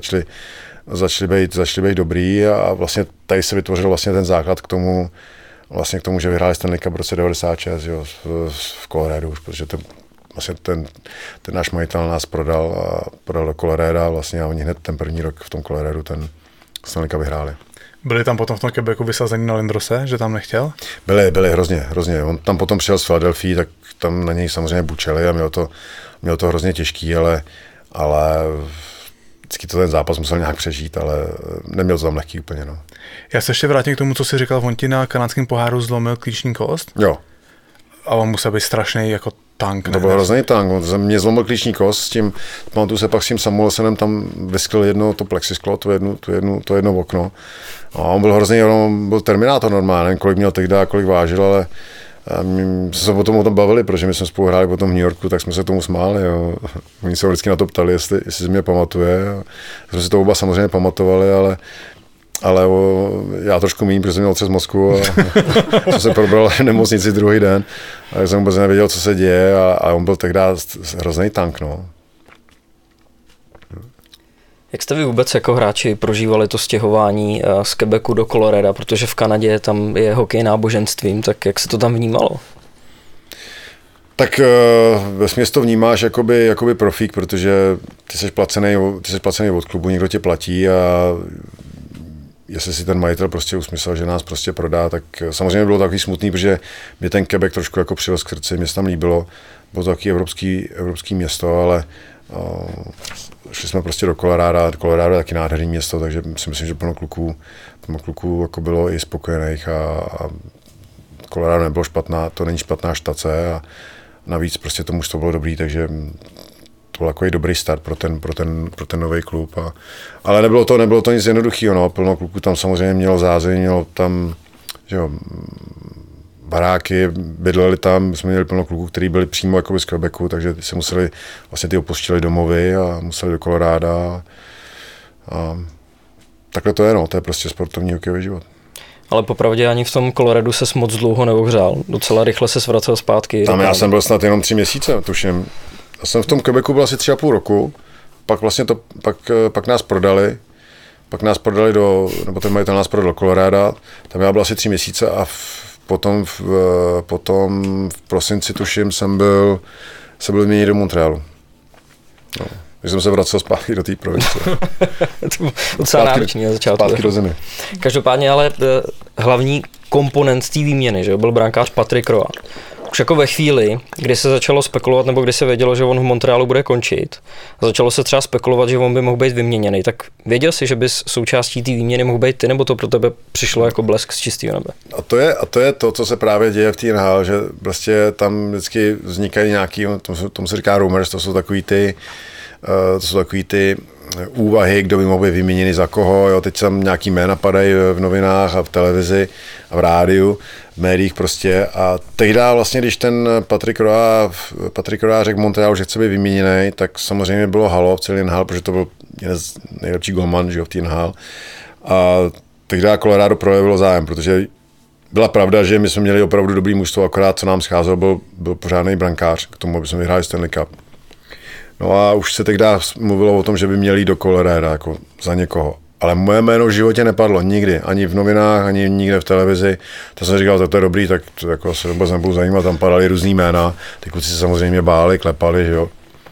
A já říkám, pro mě vůbec nic ne to. No a samozřejmě se prásk a padlo to na mě. No. Ono v podstatě, jak ty přesuny byly hrozně rychlý v tom tvým podání, tak to o tom vypovídá otázka Kristiana Reichla, který dokonce položil otázku, jaký to bylo být vyměněný k největšímu rivalovi do Montrealu, kde asi myslel si někdo, že to bylo rovnou jako z Quebecu do Montrealu? Že my zýváme posluchače, aby pokládali otázky na Instagramu a právě mladý Kristián tak psal a Ondřej mi tam nepostřeh to, že jsi byl jako, že jsi si nejdřív do Colorada a potom do Montrealu, no. Ale bylo to tak jako, asi proto je zvláštní, že vlastně, i když to nebylo přímo jako z Quebecu do Montrealu, tak pořád si šel k obrovskému rivalovi. Jo, jasně, no, to bylo to samozřejmě, to jako kdyby, jako já bych to přirovnal k tomu, jako kdyby šel někdo tady ze Sparty do Slávie třeba, že jo, prostě, jo, tady u nás třeba v Čechách. Tam ta rivalita byla hrozná, to je vlastně ty oba dva kluby si nenáviděli, samozřejmě Montreal byl úspěšnější a známější, že jo, ten Quebec byl takový, jakoby, si myslím, takový v ústraní spíš, ale byla to stejná provincie a dva takovýhle kluby, takže se mezi sebou nenáviděli, byly to taky vyhecovaný zápasy a mělo to grády a šťávu ty zápasy, no tak já to tak nebral, protože vlastně ten Quebec už neexistoval, že jo, něco jiného by bylo, kdyby šel do Montrealu a pak měl jezdit zpátky do Quebecu na ty zápasy, což by bylo nepříjemný, ale ten Quebec vlastně už neexistoval a víceméně jsem to bral prostě tak, že je to prostě trade, výměna a zase bal kufry, ale jsem do Montrealu zpátky. No ale soudě podle tvý produktivity a doby, kterou jsi v Montrealu strávil, tak se to dá asi považovat za tvoje nejlepší angažmá. Ne, to bylo super, to bylo výborný, protože tam já jsem vlastně ještě v tom Quebecu jsem byl tak vždycky taková třetí, čtvrtá lajna, jelikož tam bylo strašně moc dobrých hráčů, tak jsem to měl těžký, jakoby prosadit se někam vejš a pro mě tady to bylo taková, jakoby, já jsem si to v tu dobu neuvědomoval, ale potom jsem poznal, že to byl takový ten zlomový moment v té mý kariéře, aspoň co se NHL týče, protože tam jsem najednou začal hrát s Vinim Danfusem, s kterým jsem potom hrál vlastně celých 6 nebo 7 let, nebo jak jsem byl dlouho, nevím. A hrozně jsme si rozuměli a já jsem najednou začal hrát třeba 25-26 minut za zápas, což se mi v životě v Quebecu nebo v tom Coloradu nestalo, takže pro mě to byl takový zlom, samozřejmě k lepšímu a tam já jsem nakonec jakoby se mohl realizovat v tom Montrealu a pak jsem s odstupem času říkal, že to byla ta nejlepší věc, co se mi mohla stát. I když si mě teda minul ten Stanley Cup, to je taky jako nutný říct, ale kdybych měl možnost jakoby si vybrat, tak si pořád vyberu tu cestu do toho Montrealu, než ten Stanley Cup, protože tam to byl takový jako opravdu takový zlom v té mé kariéře. K lepšímu samozřejmě. A jaký byl život v Montrealu? Protože Richard to říkal, že v Kanadě je ten hokej absolutní náboženství. V Montrealu to podle mě platí dvojnásob. Jako, mě je třeba těžký, že si třeba ani nemohl z klidu zajít někam na večeři a že prostě ty fanoušci byli úplně všude a poznávali tě? Hele, já bych to řekl takhle. Jsme hráli spolu ve Spartě, že jo, oba dva a bavíme, jak to ve Spartě chodí, jak je to těžký a kolikrát jsem slyšel některé kluky ne si stěžovat, ale říkat si, jako, že to je opravdu těžký hrát ve Spartě, tak já bych to přirovnal, jakoby ta Sparta je úplně nic oproti tomu hrát v Montrealu, co se tlaku týče, protože tam je ten tlak enormní, protože to celé město vlastně, tam je jenom hokej, nic jiného neexistuje a jak přesně říkáš, ten hokej tam je prakticky náboženství a i když nebyl zápas, tak tam jsou 3 takové noviny, nebo 4, 3, tak všechny mají 10 stránek prvních, vždycky první strana je normálně hokejová fotka třeba z tréninku jenom, když je zápas, tak do zápasu. A furt je tam hokej, 10 stránek je hokej. Tam ti rozeberou úplně do šroubku, úplně do mrtě. A tam prostě neunikneš ničemu a ten tlak je tam enormní. Samozřejmě má to 2 strany, ta mince.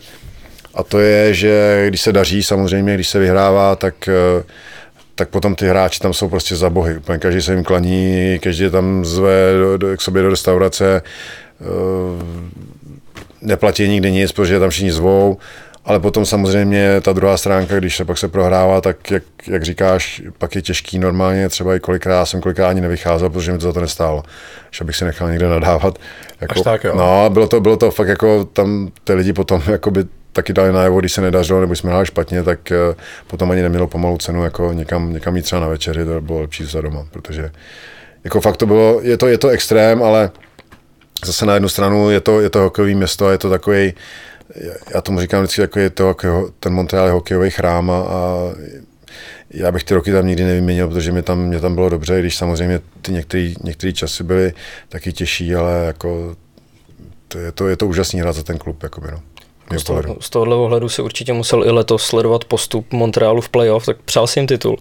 Já jsem to strašně přál, já jsem jim to moc přál, protože naposledy to bylo v roce 93 a ten klub už by potřeboval, si myslím, trošku takový boost, jak se říká, aby prostě vyhráli ten pohár. A já nevím, jestli jste viděli třeba ty záběry potom, když vyhráli semifinále z Vegas, co se dělo v tom městě, tak to bylo po semifinále, tak si dokážete představit, co by se stalo, kdyby vyhráli Stanley Cup.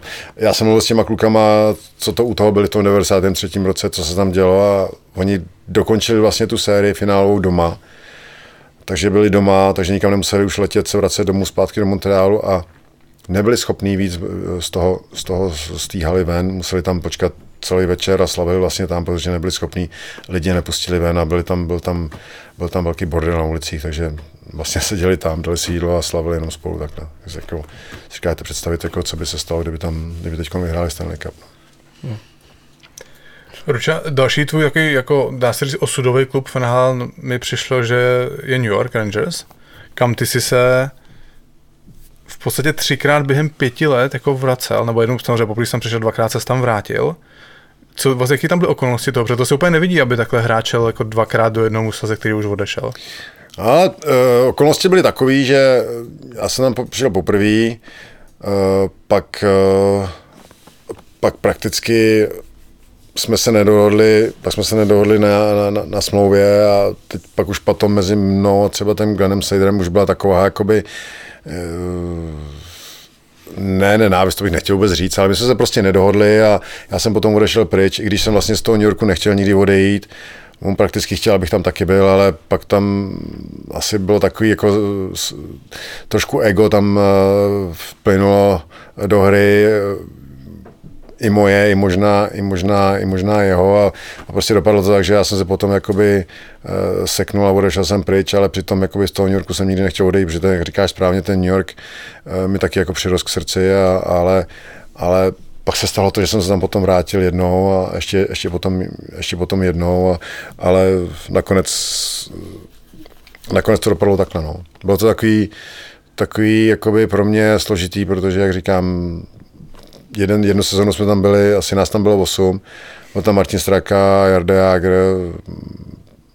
Malík, Pruchyč, Rosíval, Hosička, tam to byl Slovák, která my jsme ho brali jako za svýho, takže nás tam fakt bylo 8 a ta sezona byla úžasná, protože tam v kabině hráli české písničky normálně. Jako počkej, vážně se tam všema normálně tam hráli české písničky, normálně tam hrál Michal David a takovýhle věci, protože za Gorka a takovýhle věci jsme tam pouštěli, protože tak jako my jsme tam byli ve většině, že jo? Když to mužstvo vezmeš, tak nás tam bylo 8, těch Kanaděnů tam třeba bylo 6 a Míku tam bylo 4, pak tam byly třeba 4 Švédové, 3 Fini a jako nás tam bylo fakt jako, nás tam byla většina, takže tam se mluvilo česky v kabině a hráli tam české písničky, no. Ty kluci vždycky říkali, to je náš takový zpěvák, no. No a z hlediska života líbilo se ti víc v Montrealu nebo v New Yorku? Jako takhle, každý měl, takhle, já jsem byl rád, že když mi bylo těch 25 nebo kolik, když jsem přišel do Montrealu, takže jsem byl v Montrealu. Potom samozřejmě už jak jsem byl starší, tak mě bylo dobře v tom New Yorku, protože svým způsobem v tom New Yorku byl klid, tam nás nikdo nikdy neznal, jakoby ty hráči tam měli svůj klid, tam byli jiní lidi a jiní sportovci, kteří byli v tom světle toho života a takže my jsme tam měli úplně, nás tam skoro nikdo neznal, jako samozřejmě ty Rangers, jako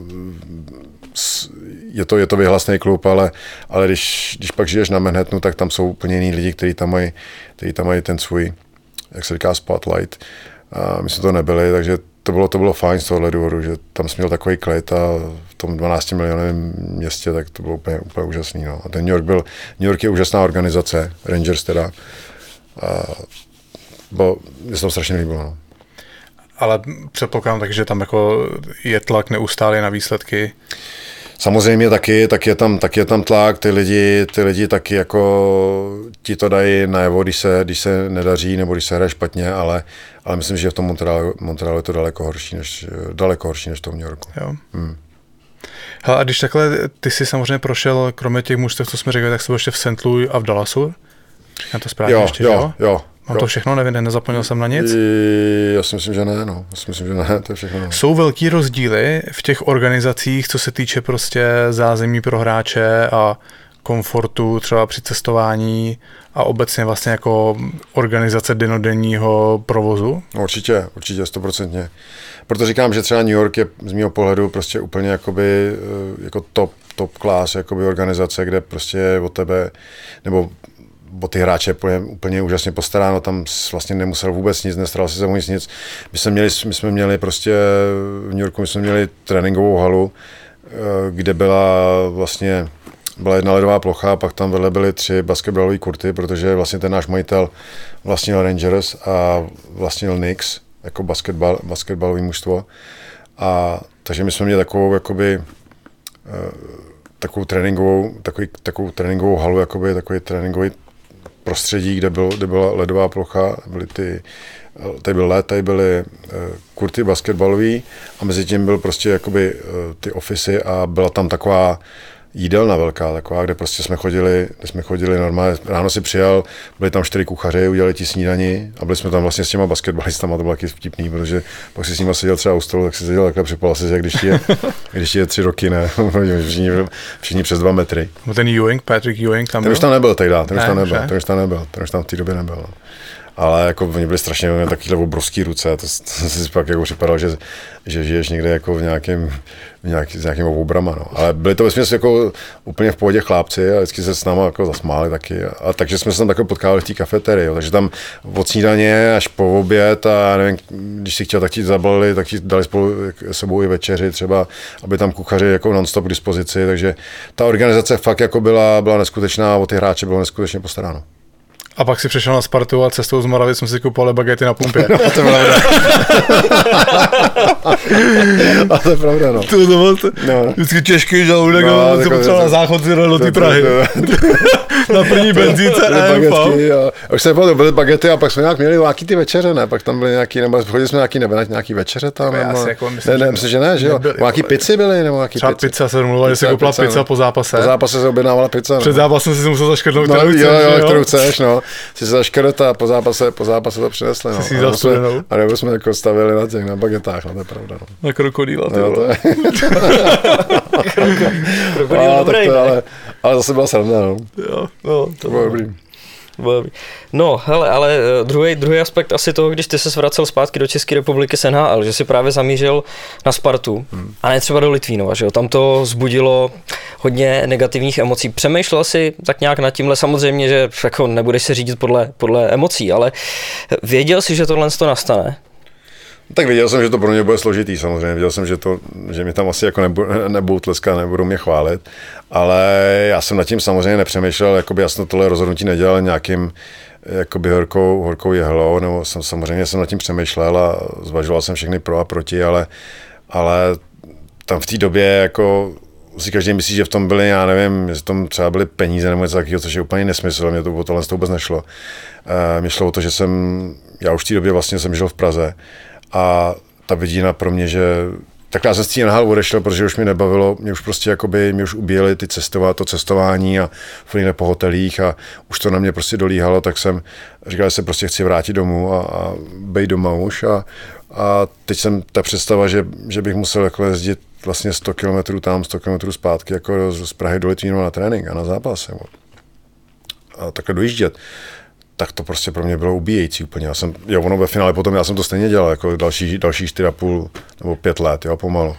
A pak mi to přišlo vesměs normální, protože to ani jako nepřišlo, už to člověk, jak to dělá každý den, tak už mu to nepřijde, jo. Ale v té prostě době, já jsem říkal, prostě, já bych chtěl být prostě doma, jako už chci být prostě doma, nikam nejezdit a 100 km nebo 200 km a proto jsem se domluvil se Spartou.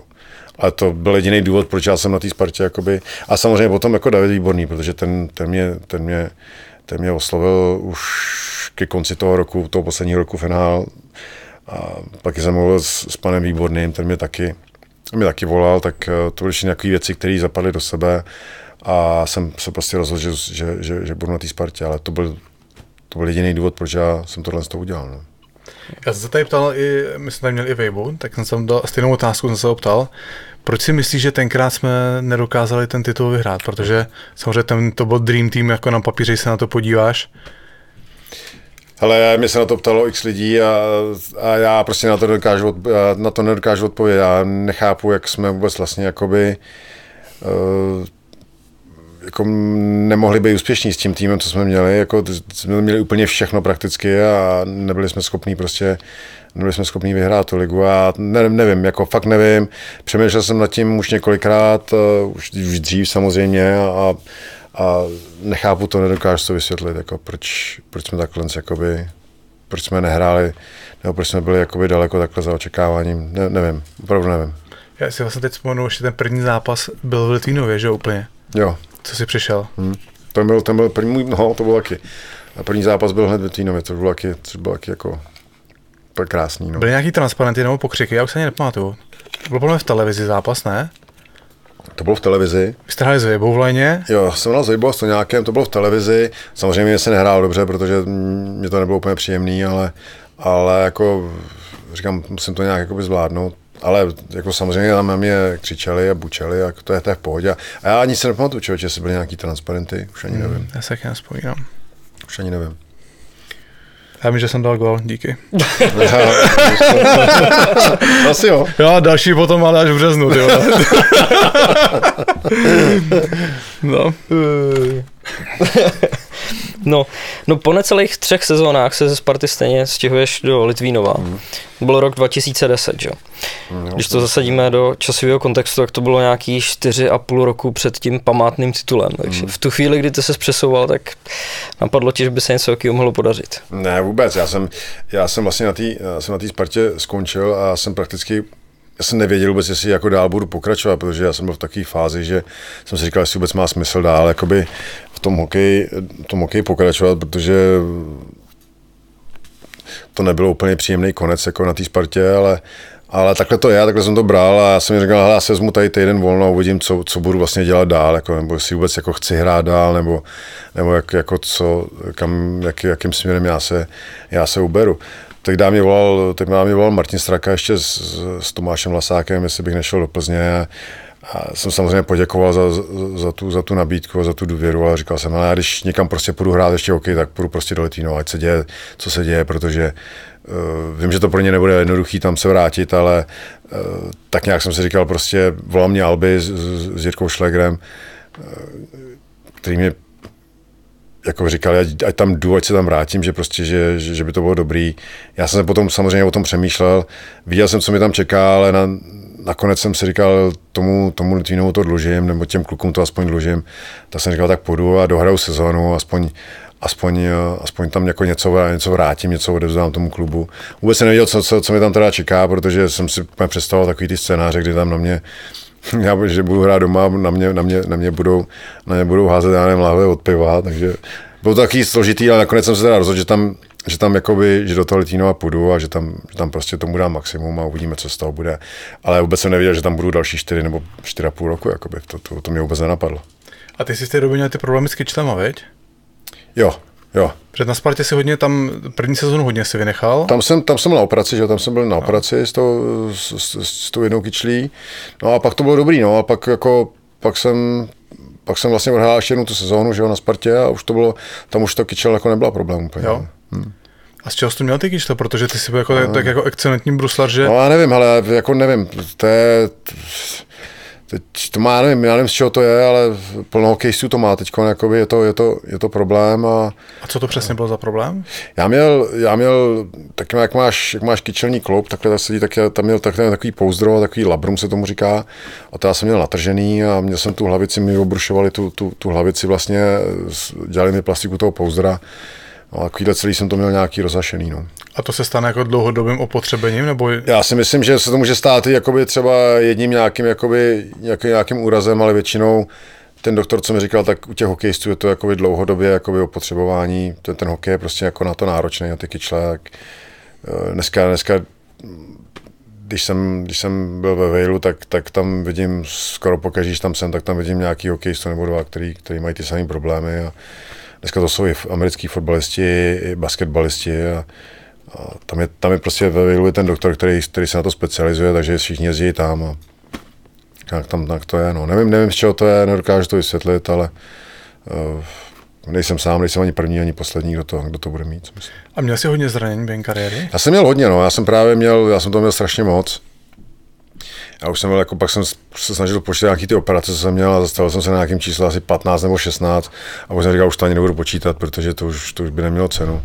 Ale já jsem si to jako teda musím říct, jako vylízal, jakoby, nebo vypil ten hořký šálek až do dna tady s tím, protože já to měl fakt hodně.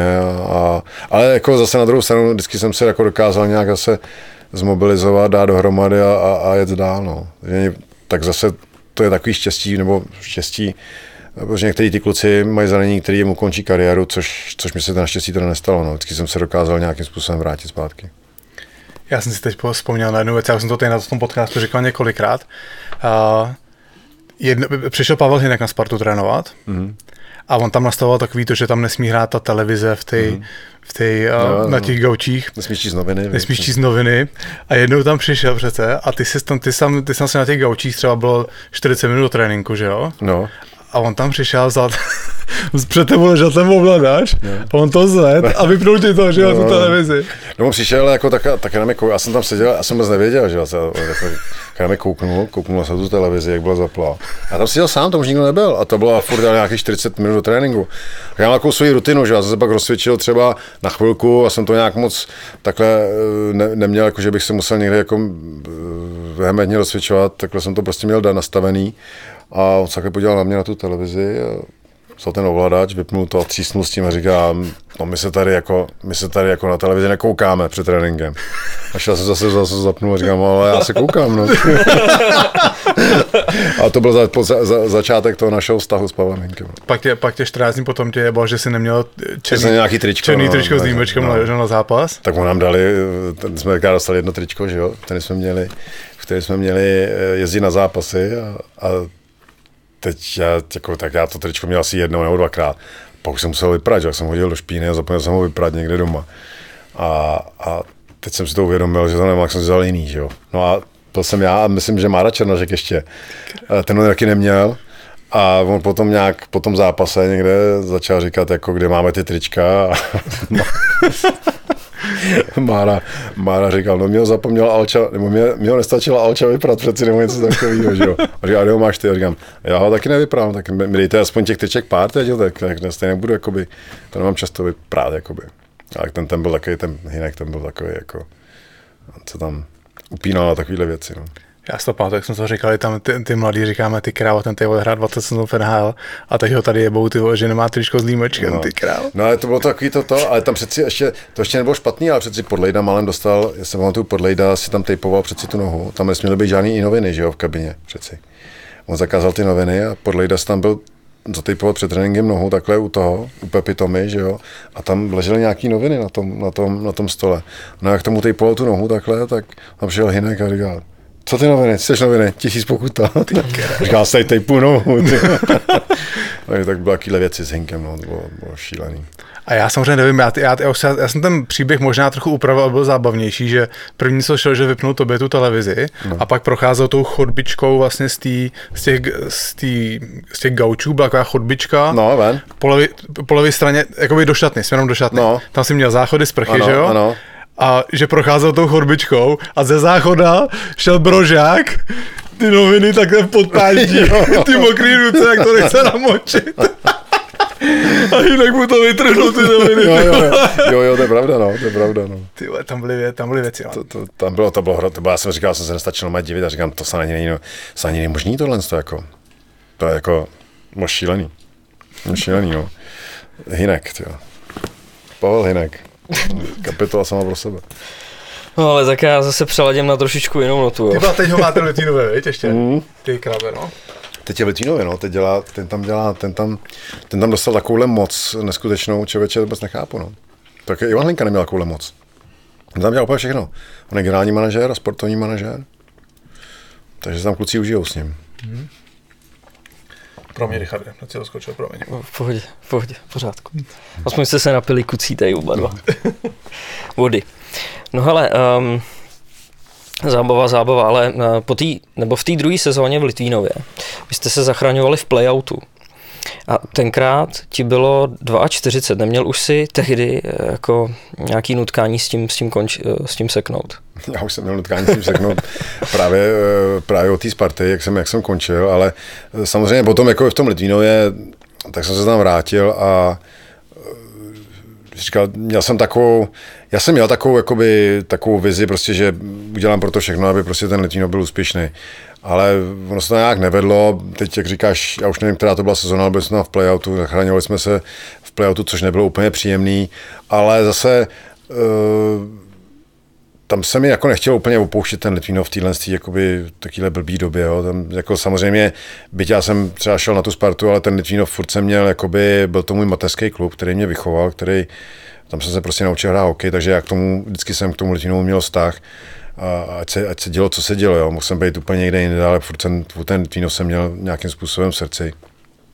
A nechtěl jsem mi úplně ten klub opouštět a navíc měl jsem takovou nějakou vizi, kterou jsem tam chtěl jako uskutečnit v tom Litvínově a dlouho se to nedařilo, až potom vlastně v té poslední sezóně, no, jsme se k tomu jako nějak prokopali, no. No, v té sezóně 2014-2015, když se teda bavíme o tom titulu, v jaký fázi vy jste tak nějak už měli pocit, že by to mohlo vyjít, že jdete jako tou správnou cestou? Tak já si myslím, že už v té sezóně, v té regulární sezóně, v té základní části už bylo,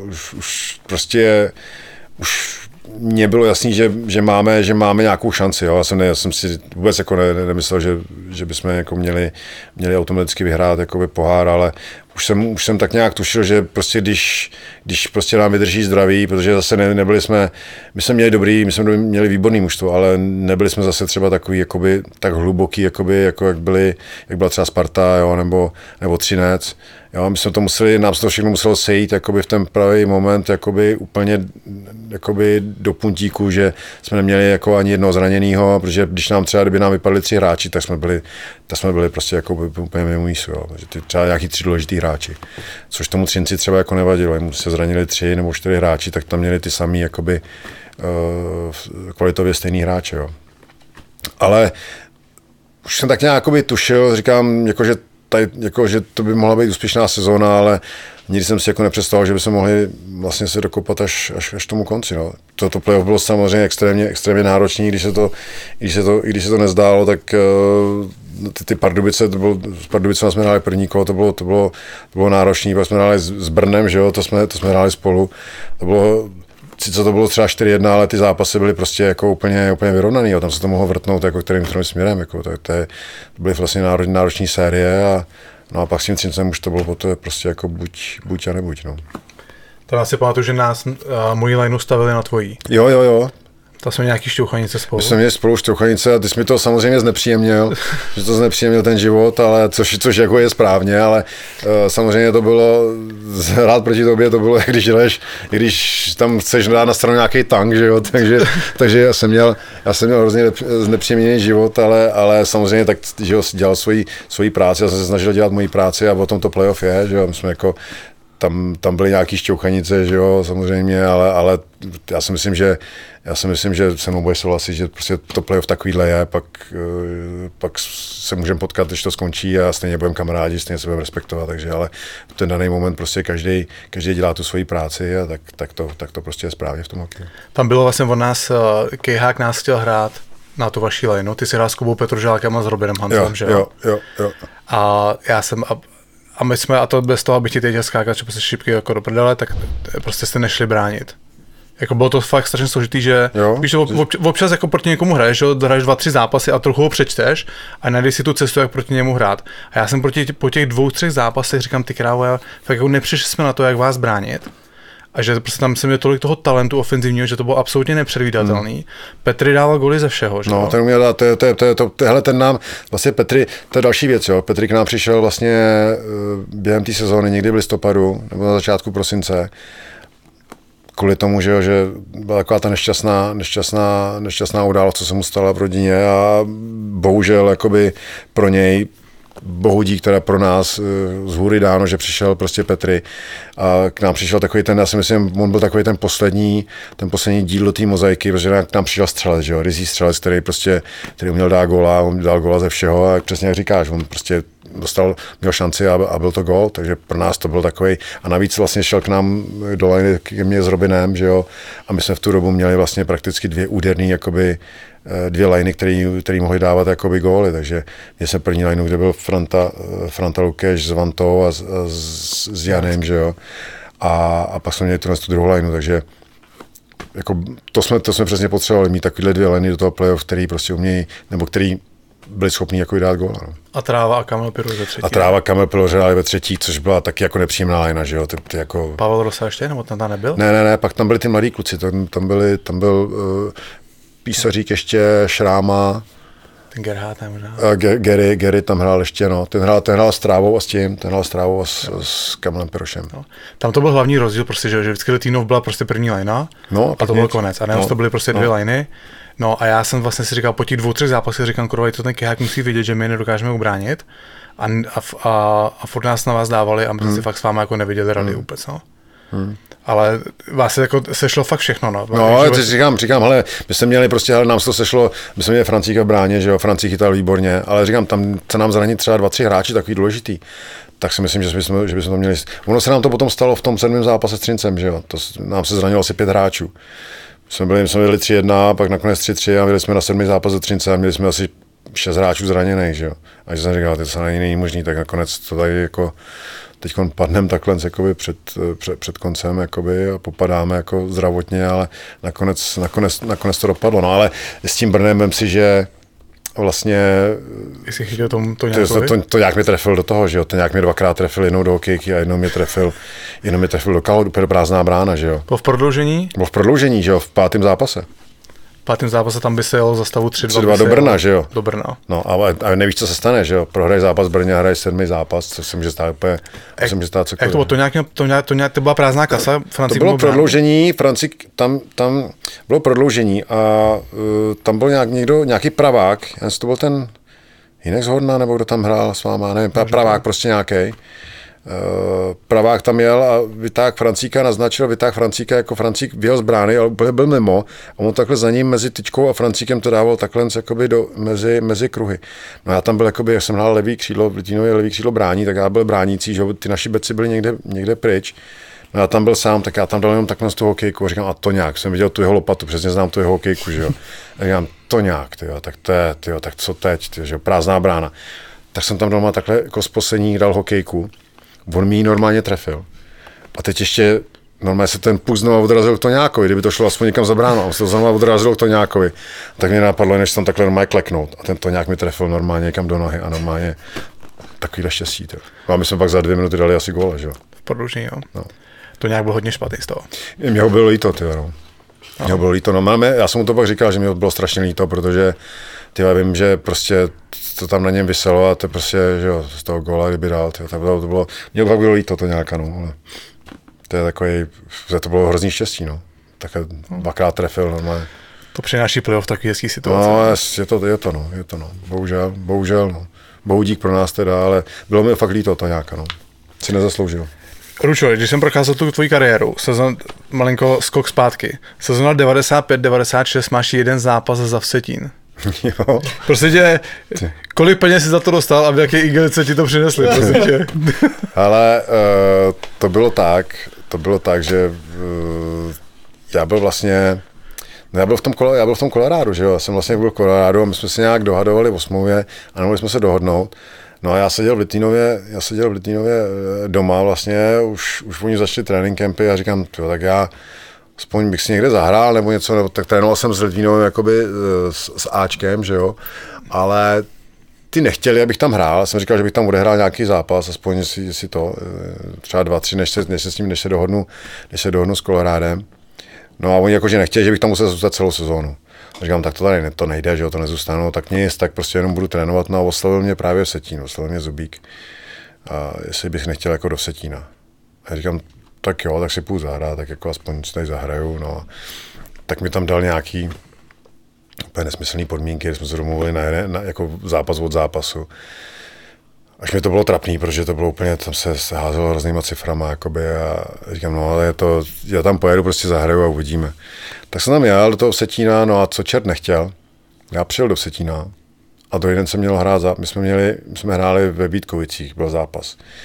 No a já tam přijel na nějaký hotel, lehnu si, no a teď mě volal můj agent, že teda jsme se dohodli, že vlastně s tím Colorádem, říkám, počkej, ale já teď jsem přijel do Vsetína, teď mám hrát zápas. On říká, no to nemůžeš hrát, v žádném případě, to nehraj, to zraníš a něco se stane a to bude průšvih, to nemůžeš.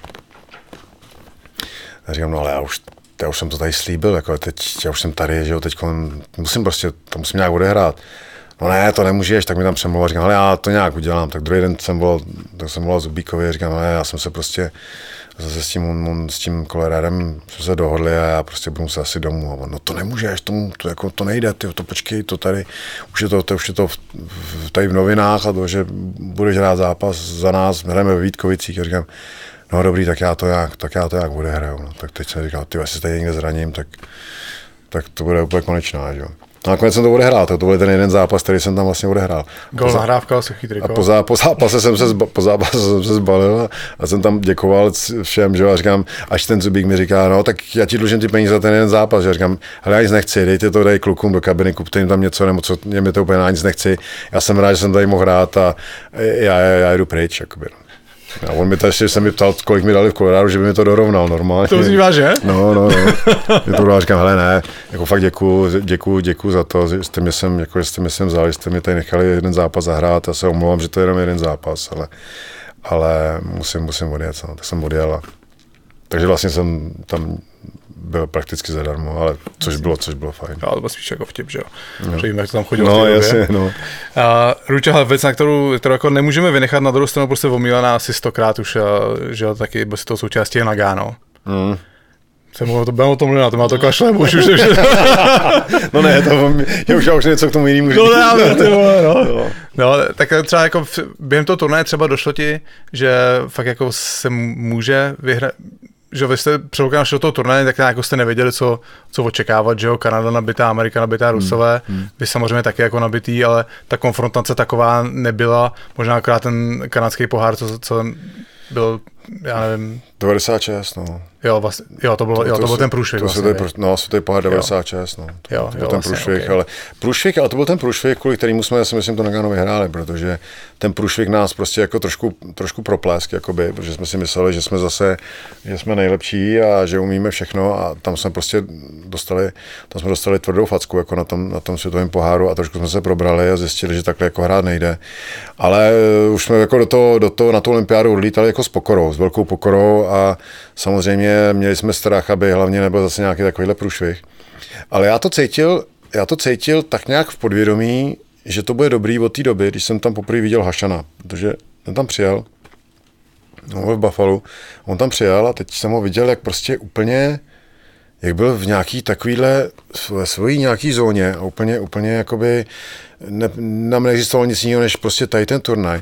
A když jsem se s ním bavil, tak on říkal, já jsem to přijel vyhrát, jako, já jsem, že to vyhrajem, jako, nebo já bych to chtěl vyhrát. Něco v tomhle smyslu mi řekl a říkám, to já bych chtěl taky samozřejmě vyhrát, no, ale jako, no ne, tak my už to máme dobrý, tak jako, já doufám, že to vyhrajem. A teď jsem si jako nad tím nějak takhle zamyslel a říkal jsem si, jako ten je takhle nastavený úplně, jakoby, jo, teď jsme hráli první zápas a normálně teď jsem viděl, jakoby, jakým stylem hrajeme, jako, jakým stylem prostě všichni bráníme, všichni útočí, všichni brání, všichni pro to mužstvo udělali cokoliv, tak jsem si říkal, ono by to fakt jako nemuselo být úplně špatný, jo. Teď jsem říkal, sice je to jenom jeden zápas s těma Finama, ale už to o něčem jako vypovídá. Jsem viděl ten obraz té hry, ten projev toho mužstva a hlavně takovou tu mentalitu, jak to tam bylo nastavený. A říkám si, ono by to jako fakt úplně nemuselo být špatný, no, ale jako samozřejmě jsem si jako nemyslel, že bychom jako mohli vyhrát celý turnaj, že jo, s tou konkurencí, která tam byla. Tak jo, to asi necháme, už to bylo. No, mě to jedno, zeptej se na co chcete. Ne, jako já jsem si už jako. Zeptejte se na co chcete. Pohodě. Tam na ty otázky. Hlavně se z toho neposrat. A byla tam ta nějaká bouřka po první třetině proti Americe? Ne, bouřka tam nebyla. Jako takhle, tam Láďa Růžička měl samozřejmě nějaký proslov, ale já si myslím, tam byl první moment s tou Amerikou, tam ta první třetina, to bylo jedinkrát, kdy nás ta tíha toho momentu doběhla, protože jsme se najednou uvědomovali, že bychom mohli že bychom něco mohli jako tam dokázat, ale na druhou stranu jsme říkali, oni ty Američani, oni mají strašně jako výborný mužstvo, že jo. My sice jako máme taky dobrý, ale a tam na nás dolehla taková tíha, taková nervozita, trošku nás to svazovaly ruce a ta první třetina od nás byla hrozná, že jo. Tam díky Hašanovi, kdyby Hašan tam nepochytal úplně všechno, co na něj šlo, tak bylo možná první třetina a bylo po zápase, že jo, ale on nás tam podržel. No a my jsme se potom jakoby úplně se přišlo úplně jiný mužstvo na let a ten zápas vypadal úplně jinak, jo. Pak jsme už hráli dobře, ale tam měl Láďa Růžička, tam měl nějaký samozřejmě proslov, ale to nebylo, že by tam byla nějaká bouřka, to spíš bylo takový, jakoby, jak to řekl, něco jako spíš, jo, taky nějaký ostrý slovo tam padlo, ale spíš to bylo taky jako pojďme se sebrat a pojďme trošku jakoby se dát dohromady, že jo, protože ta první třetina byla šílená od nás. Ty jsi dával góla potom, viď? Takový z dálky přes beka. Jo, na 3-1, no. Teprve si všechno pamatujeme, to Nagano, co děje tolikrát, že pamatujeme každý gól. Já už ani, jako pamatuju si samozřejmě taky, už je to 20, kolik je on, to 23 let, že jo? Je to 23, říkám to dobře, 23 let. 28, 23 let. 21, no. 23 let, no. To už taky nějaký. A zrovna teďko jsme byli s Hašanem někde, kde jsme to byli, jestli v rádiu nebo v televizi někde jsme byli, už ani nevím, co to bylo. A bylo to, myslím, na nějaký to výročí zrovna, tady to Nagano, a seděli jsme tam spolu a teďko se nás ptal zase, samozřejmě se nás ptal nějaký ty historky a já si říkám, já už si myslím, že už bylo fakt řečeno úplně všechno, já už ani nevím. A teď jsme si s Hašanem jakoby na sebe podívali, říkám, já už se ani pomalu nepamatuju jako všechno. Teď on tam něco řekl, já jsem něco řekl a teď jsem zjistil, že jsem tady to úplně zapomněl, co on řekl, jakoby, že se to odehrálo. Takže ono s těma letama, jak to už je to 23 roku, tak ono už to pomalu vytrácí některé ty příběhy. No. Let zpátky už se taky zapomene tiskovka, pak v Praze to už se taky nepamatuje. Ten nepamatoval nikdo podle mě. No právě, no. Ne, ale teď jak jsi říkal, že je to 23 let, tak se připrav na to, že za 2 roky to bude určitě zase další vlna, to bude čtvrtstoletí, to bude 25 let, bude to furt ale už to jako si myslím, tak už je to, že už to taky jako, už taky omílaný si myslím. Už je to. Není Ručo. To jako, to není jako, jako, všem bude 50, že jo, co jako. Ale jako já chápu, bylo to úžasný, jako i pro nás samozřejmě, i pro ten národ, jako to s tím všichni žili, že jo, to bylo nezapomenutelný zážitek určitě, no, ale přece jenom už je to 25 let, no, nebo 25, 23 a bude to za 2 roky 25 let. No. Musíš být připravený, přijde to zase další vlna. Dotazů teda. Zlatá medaile asi ne, a vlastně kdyby přišla, jak to Nagano furt bude první, že jo, to se prostě nezbavíme. Vy se toho nezbavíte. No, tak pojďme teda na otázky od fanoušků. Filip Janouch, ten se ptá, která medaile, respektive který úspěch je pro tebe nejcennější? Nagano, Vídeň, Litvínov. To je strašně těžký, já jsem takové otázky už dostával taky několikrát a zrovna včera jsem byl s Petrem Nedvědem na takový debatě s dětma. Takový jakoby se nás ptali otázky a jedna otázka tam padla od nějaký malý holčiny, která se mě ptala na stejnou věc, jako jaká medaile je pro mě nejcennější. A já vždycky říkám, jako to nejde srovnávat, jo, protože oni každá, samozřejmě asi to Nagano asi bylo jakoby v tom kontextu asi jako nejvíce, myslím, protože že tím žil celý národ a vůbec jenom, co se tady dělo během toho turnaje, jako jak ty lidi jako tady koukali na ty zápasy, že jo, pak jakoby ten příjezd a teďkon ten Staromák a to bylo takový šílenství, jo, a to asi myslím, že asi už nic nepřečí, ale víceméně každý ten turnaj, ať to byla olympiáda, nebo to bylo mistrovství světa, nebo i to byl ten Litvínov, tak všechno má svůj příběh, jo, ono nějak se tam musíš tomu prokopat, jo, teď tam máš nějakou partu kluků, na který vzpomínáš, teď tam máš nějaký překážky, jako prohraješ, jo, zápas jeden v tom turnaji, teď řešíš nějaký, jestli vůbec postoupíš třeba, jo, a takhle ty turnaje nějakým způsobem s nima proplouváš a každý ten turnaj, to mistrovství světa i ta olympiáda i ten Litvínov má prostě svůj příběh a je originální svým způsobem a nejde to srovnávat, všechno má svoje a já když si vzpomenu na cokoliv, na kterým, jako na mistrovství světa nebo na ten litvínovský, na ten pohár v Litvínově nebo na tu olympiádu, tak na to vzpomínám strašně rád a mám z toho plno zážitků a ono ve finále to není o té medaili, jo. Jak se říká, jako je to krásný suvenýr sice, ale já tu medaili jsem třeba neviděl už, já nevím jak dlouho, jo. To jenom když ji chce někdo vidět, tak ji někde vytáhnu, ale o té medaili to není, je to o tom, že si vzpomeneš, jakoby, jaká tam byla parta kluků a jo, jak jsi se k tomu prokopal a jak to probíhalo, jako s kým si třeba hrál to finále, jako na tohle vzpomíná člověk, nebo aspoň já teda. Kolik ono vás tam vlastně bylo Litvínováků v Nagánu? Celý mužstvo to. To ne. Byl jsem já, Albi, Laníš, Jirka Šléger, Petr Svoboda, Ivan Hlinka a Venca Šašek. Kolik to je? Myslím si, že to bylo 7.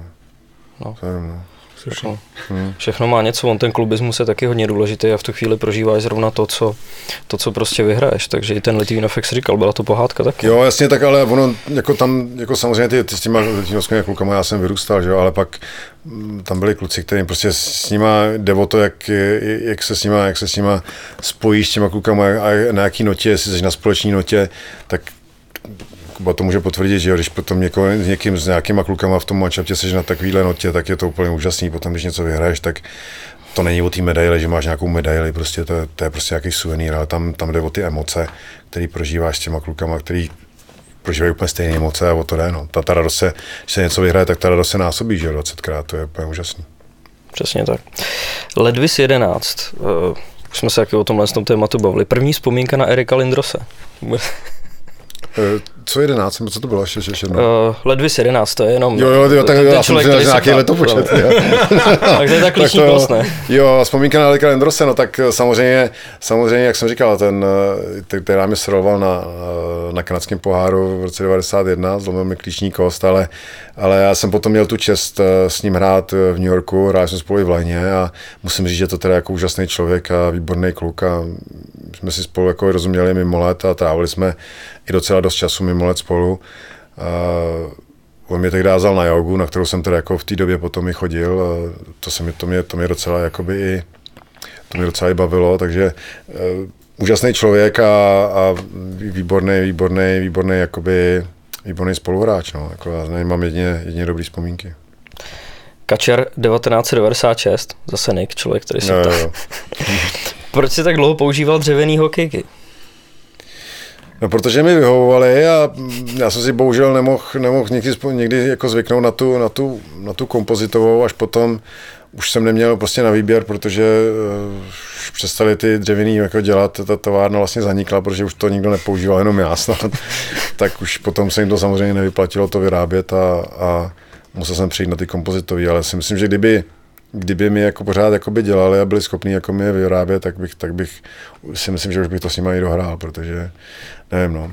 Mě to vyhovovalo a já jsem takový typ člověka, který nemá rád moc změny a nerad si zvykám na něco nového a ta dřevěná hokejka prostě mi vyhovovala, no.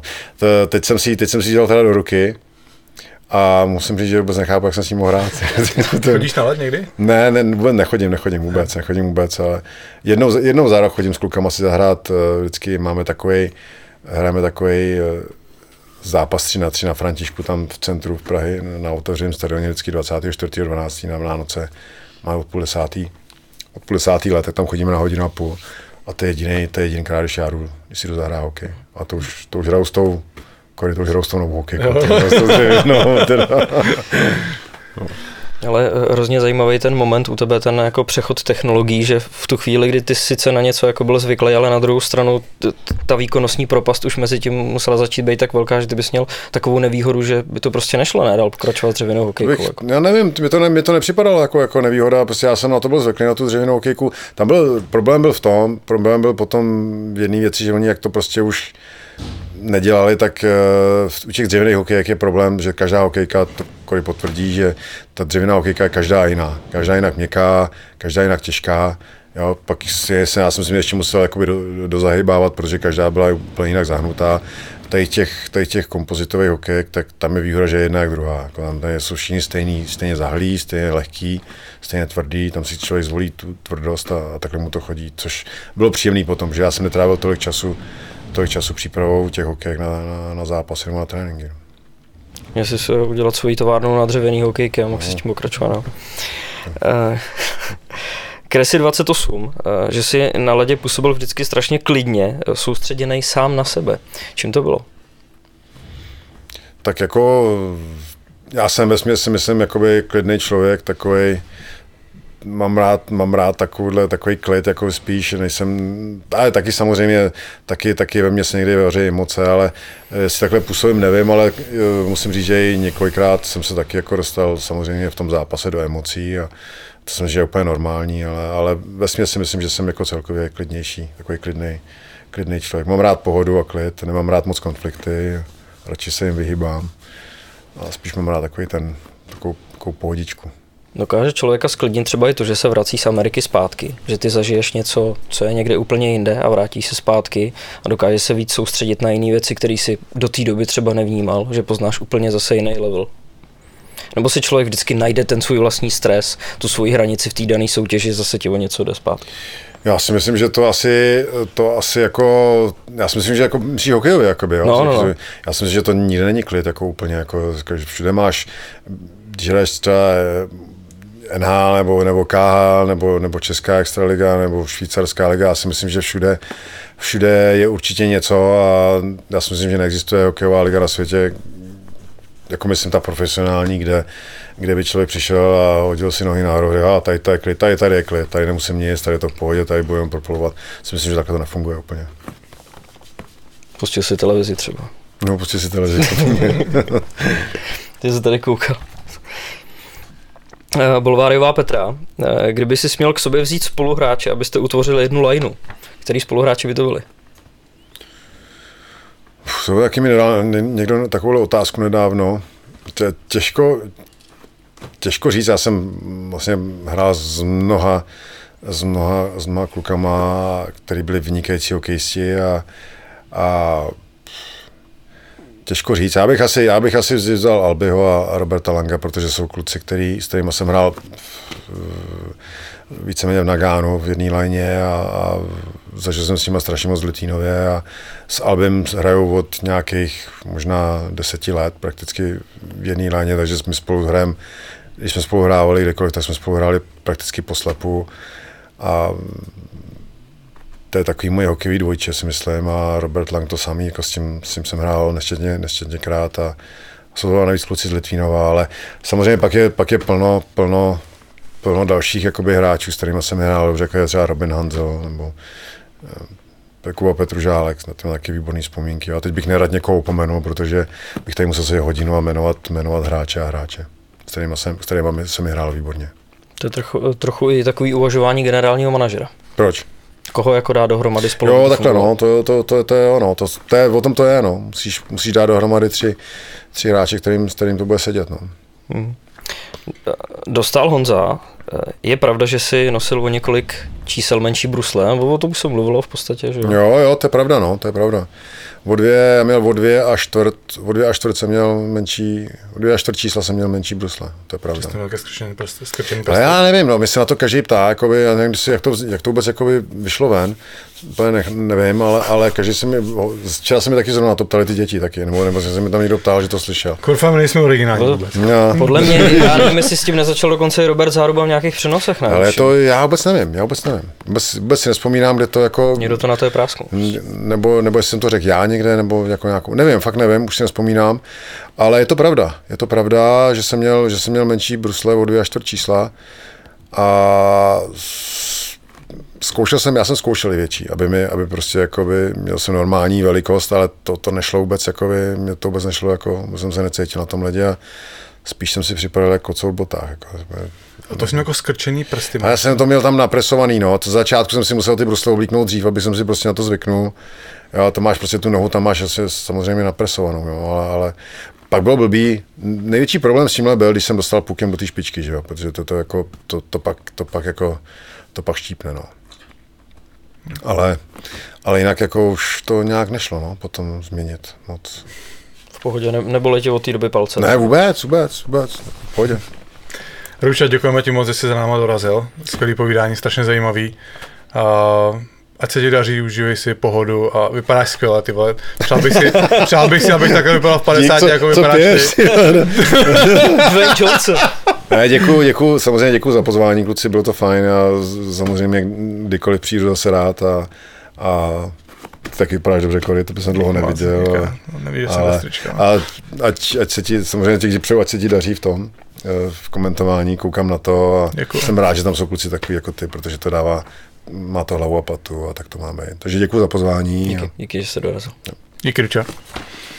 Děkujeme Ručovi za jeho ochotu a za jeho čas. Ostatně, jak už říkal Jakub před tímhle rozhovorem, parádní vyprávění, dozvěděli jsme se toho spoustu. Tak jo, no, já budu zase chodit do práce jako obvykle a občas se taky přijedu domů vyspat, abych viděl svou manželku a děti. Co ty, Kubo, co budeš dělat? Počkej, Richarde, máš to náročné v práci hodně, jako časově? Jako jo a ne, no. Když jsou směny za sebou, třeba 9, máš 9 dní za sebou, tak seš od 12 do půl 9, takže večery máš v háji a navíc tam nejedeš na 12, ale někdy třeba na 11 nebo na 10. Ale zase to jako prolíná pak třeba se 4, z 5, se 6 dnama volna, no. Takže je to takový nárazový. A vy to máte takhle postavený, že fakt děláte jako hodně dní v kuse a pak máte víc dní volna? No tak jako vychází, ale většinou každý tam má nějaký souhrn dní za sebou, no. Pak ti to třeba vyjde, že jako máš jeden den, další den volno, další den, ale většinou jako tam máš nějakou. Hodně to samozřejmě vychází, ten, kdo si nadiktuje nějaký volno, takže tam, že reaguješ na to, kdo tam jako je, není k dispozici a tak dále, ale většinou to tak je, jakože pár dní za sebou máš, no. Jasný, no. No, Richarde, já pojedu příští týden na Hlinka Gretzky Cup do Břeclavy, na velký turnaj 18, který bohužel letos bude ochuzený o to, že tam nebude kanadský nároďák. Takže to je taková jediná malá kaňka, ale je to samozřejmě jeden z největších, jsou 2 největší turnaje, který má ten ročník vlastně hráčů, kterým bude letos 18 let, který by měl být příští rok draftovaný. Jeden je tenhle před sezónou Hlinka Gretzky Cup, který ten turnaj se vyvinul tady v Čechách a teďka se to střídá, jeden rok je v Čechách v Břeclavi a druhý rok se hraje vždycky v Kanadě. Takže loni nebyl, takže letos se hraje v Břeclavi, takže já se tam po víkendu vydám. Naši hrajou 3 zápasy po své pondělí, úterý, středa. Podívám se na všechny 3 zápasy a aspoň si taky rozšířím svůj obzor tady v mládežnickém hokeji, samozřejmě své poznatky vám sdělím. No a my s Richardem další díl vydáme 12.8., je to za 14 dní ode dneška a potom už zřejmě najdeme na ten klasický rytmus 1krát týdně, takže už bude se víc o čem mluvit, už budou rozjetý přípravy, už bude někdo jde zraněný, nějaký pohyby už budou, nějaký kluby budou vypadat dobře, někde bude panika. Už bude někdo zraněný. Takže budeme mít o čem mluvit. Tak jo, tak ještě něco větší máš? Hezky jsi to shrnul. Já doufám, že se jako zkušený scout vrátí z té Břeclavy. Ty krávo, odčíhnu to všechno, budu si dělat poznámky na tribuně. Dobře. Dostal jsem, počkej, mám akreditaci, já jsem si udělal na Bomby akreditaci a vyplňoval jsem to večer a poslal jsem to a v noci se mi zdálo, že mi nedali tu akreditaci. Dost vtipný. Ale pak mi přišel do e-mailu, takže jsem na to zvědavý. Moje první akreditace, vlastně jako na autučko máme akreditace, ale takhle první bombařská akreditace, tak jsem zvědavý, jestli ta kartička bude aspoň nějak vypadat. Ty krávo. A jedeš tam sám nebo ještě s někým akreditovaným? Hele, Lukáš Kratochvíl říkal, že by se mnou možná jel, ale je takový nějaký nerozhodný, takže uvidíme, jak to s ním nakonec dopadne. A jsou tučka nebo někdo z novinářů? Ne, tak já očekávám, že Jirka Vítek tam určitě bude a určitě kluci ze sportu tam budou, takže taky rád je uvidím. Jasný. No tak jo, Jakube, tak se měj krásně a bombaři, vy se taky mějte krásně a skládejte básně. Mějte se, díky za pozornost. Nazdar.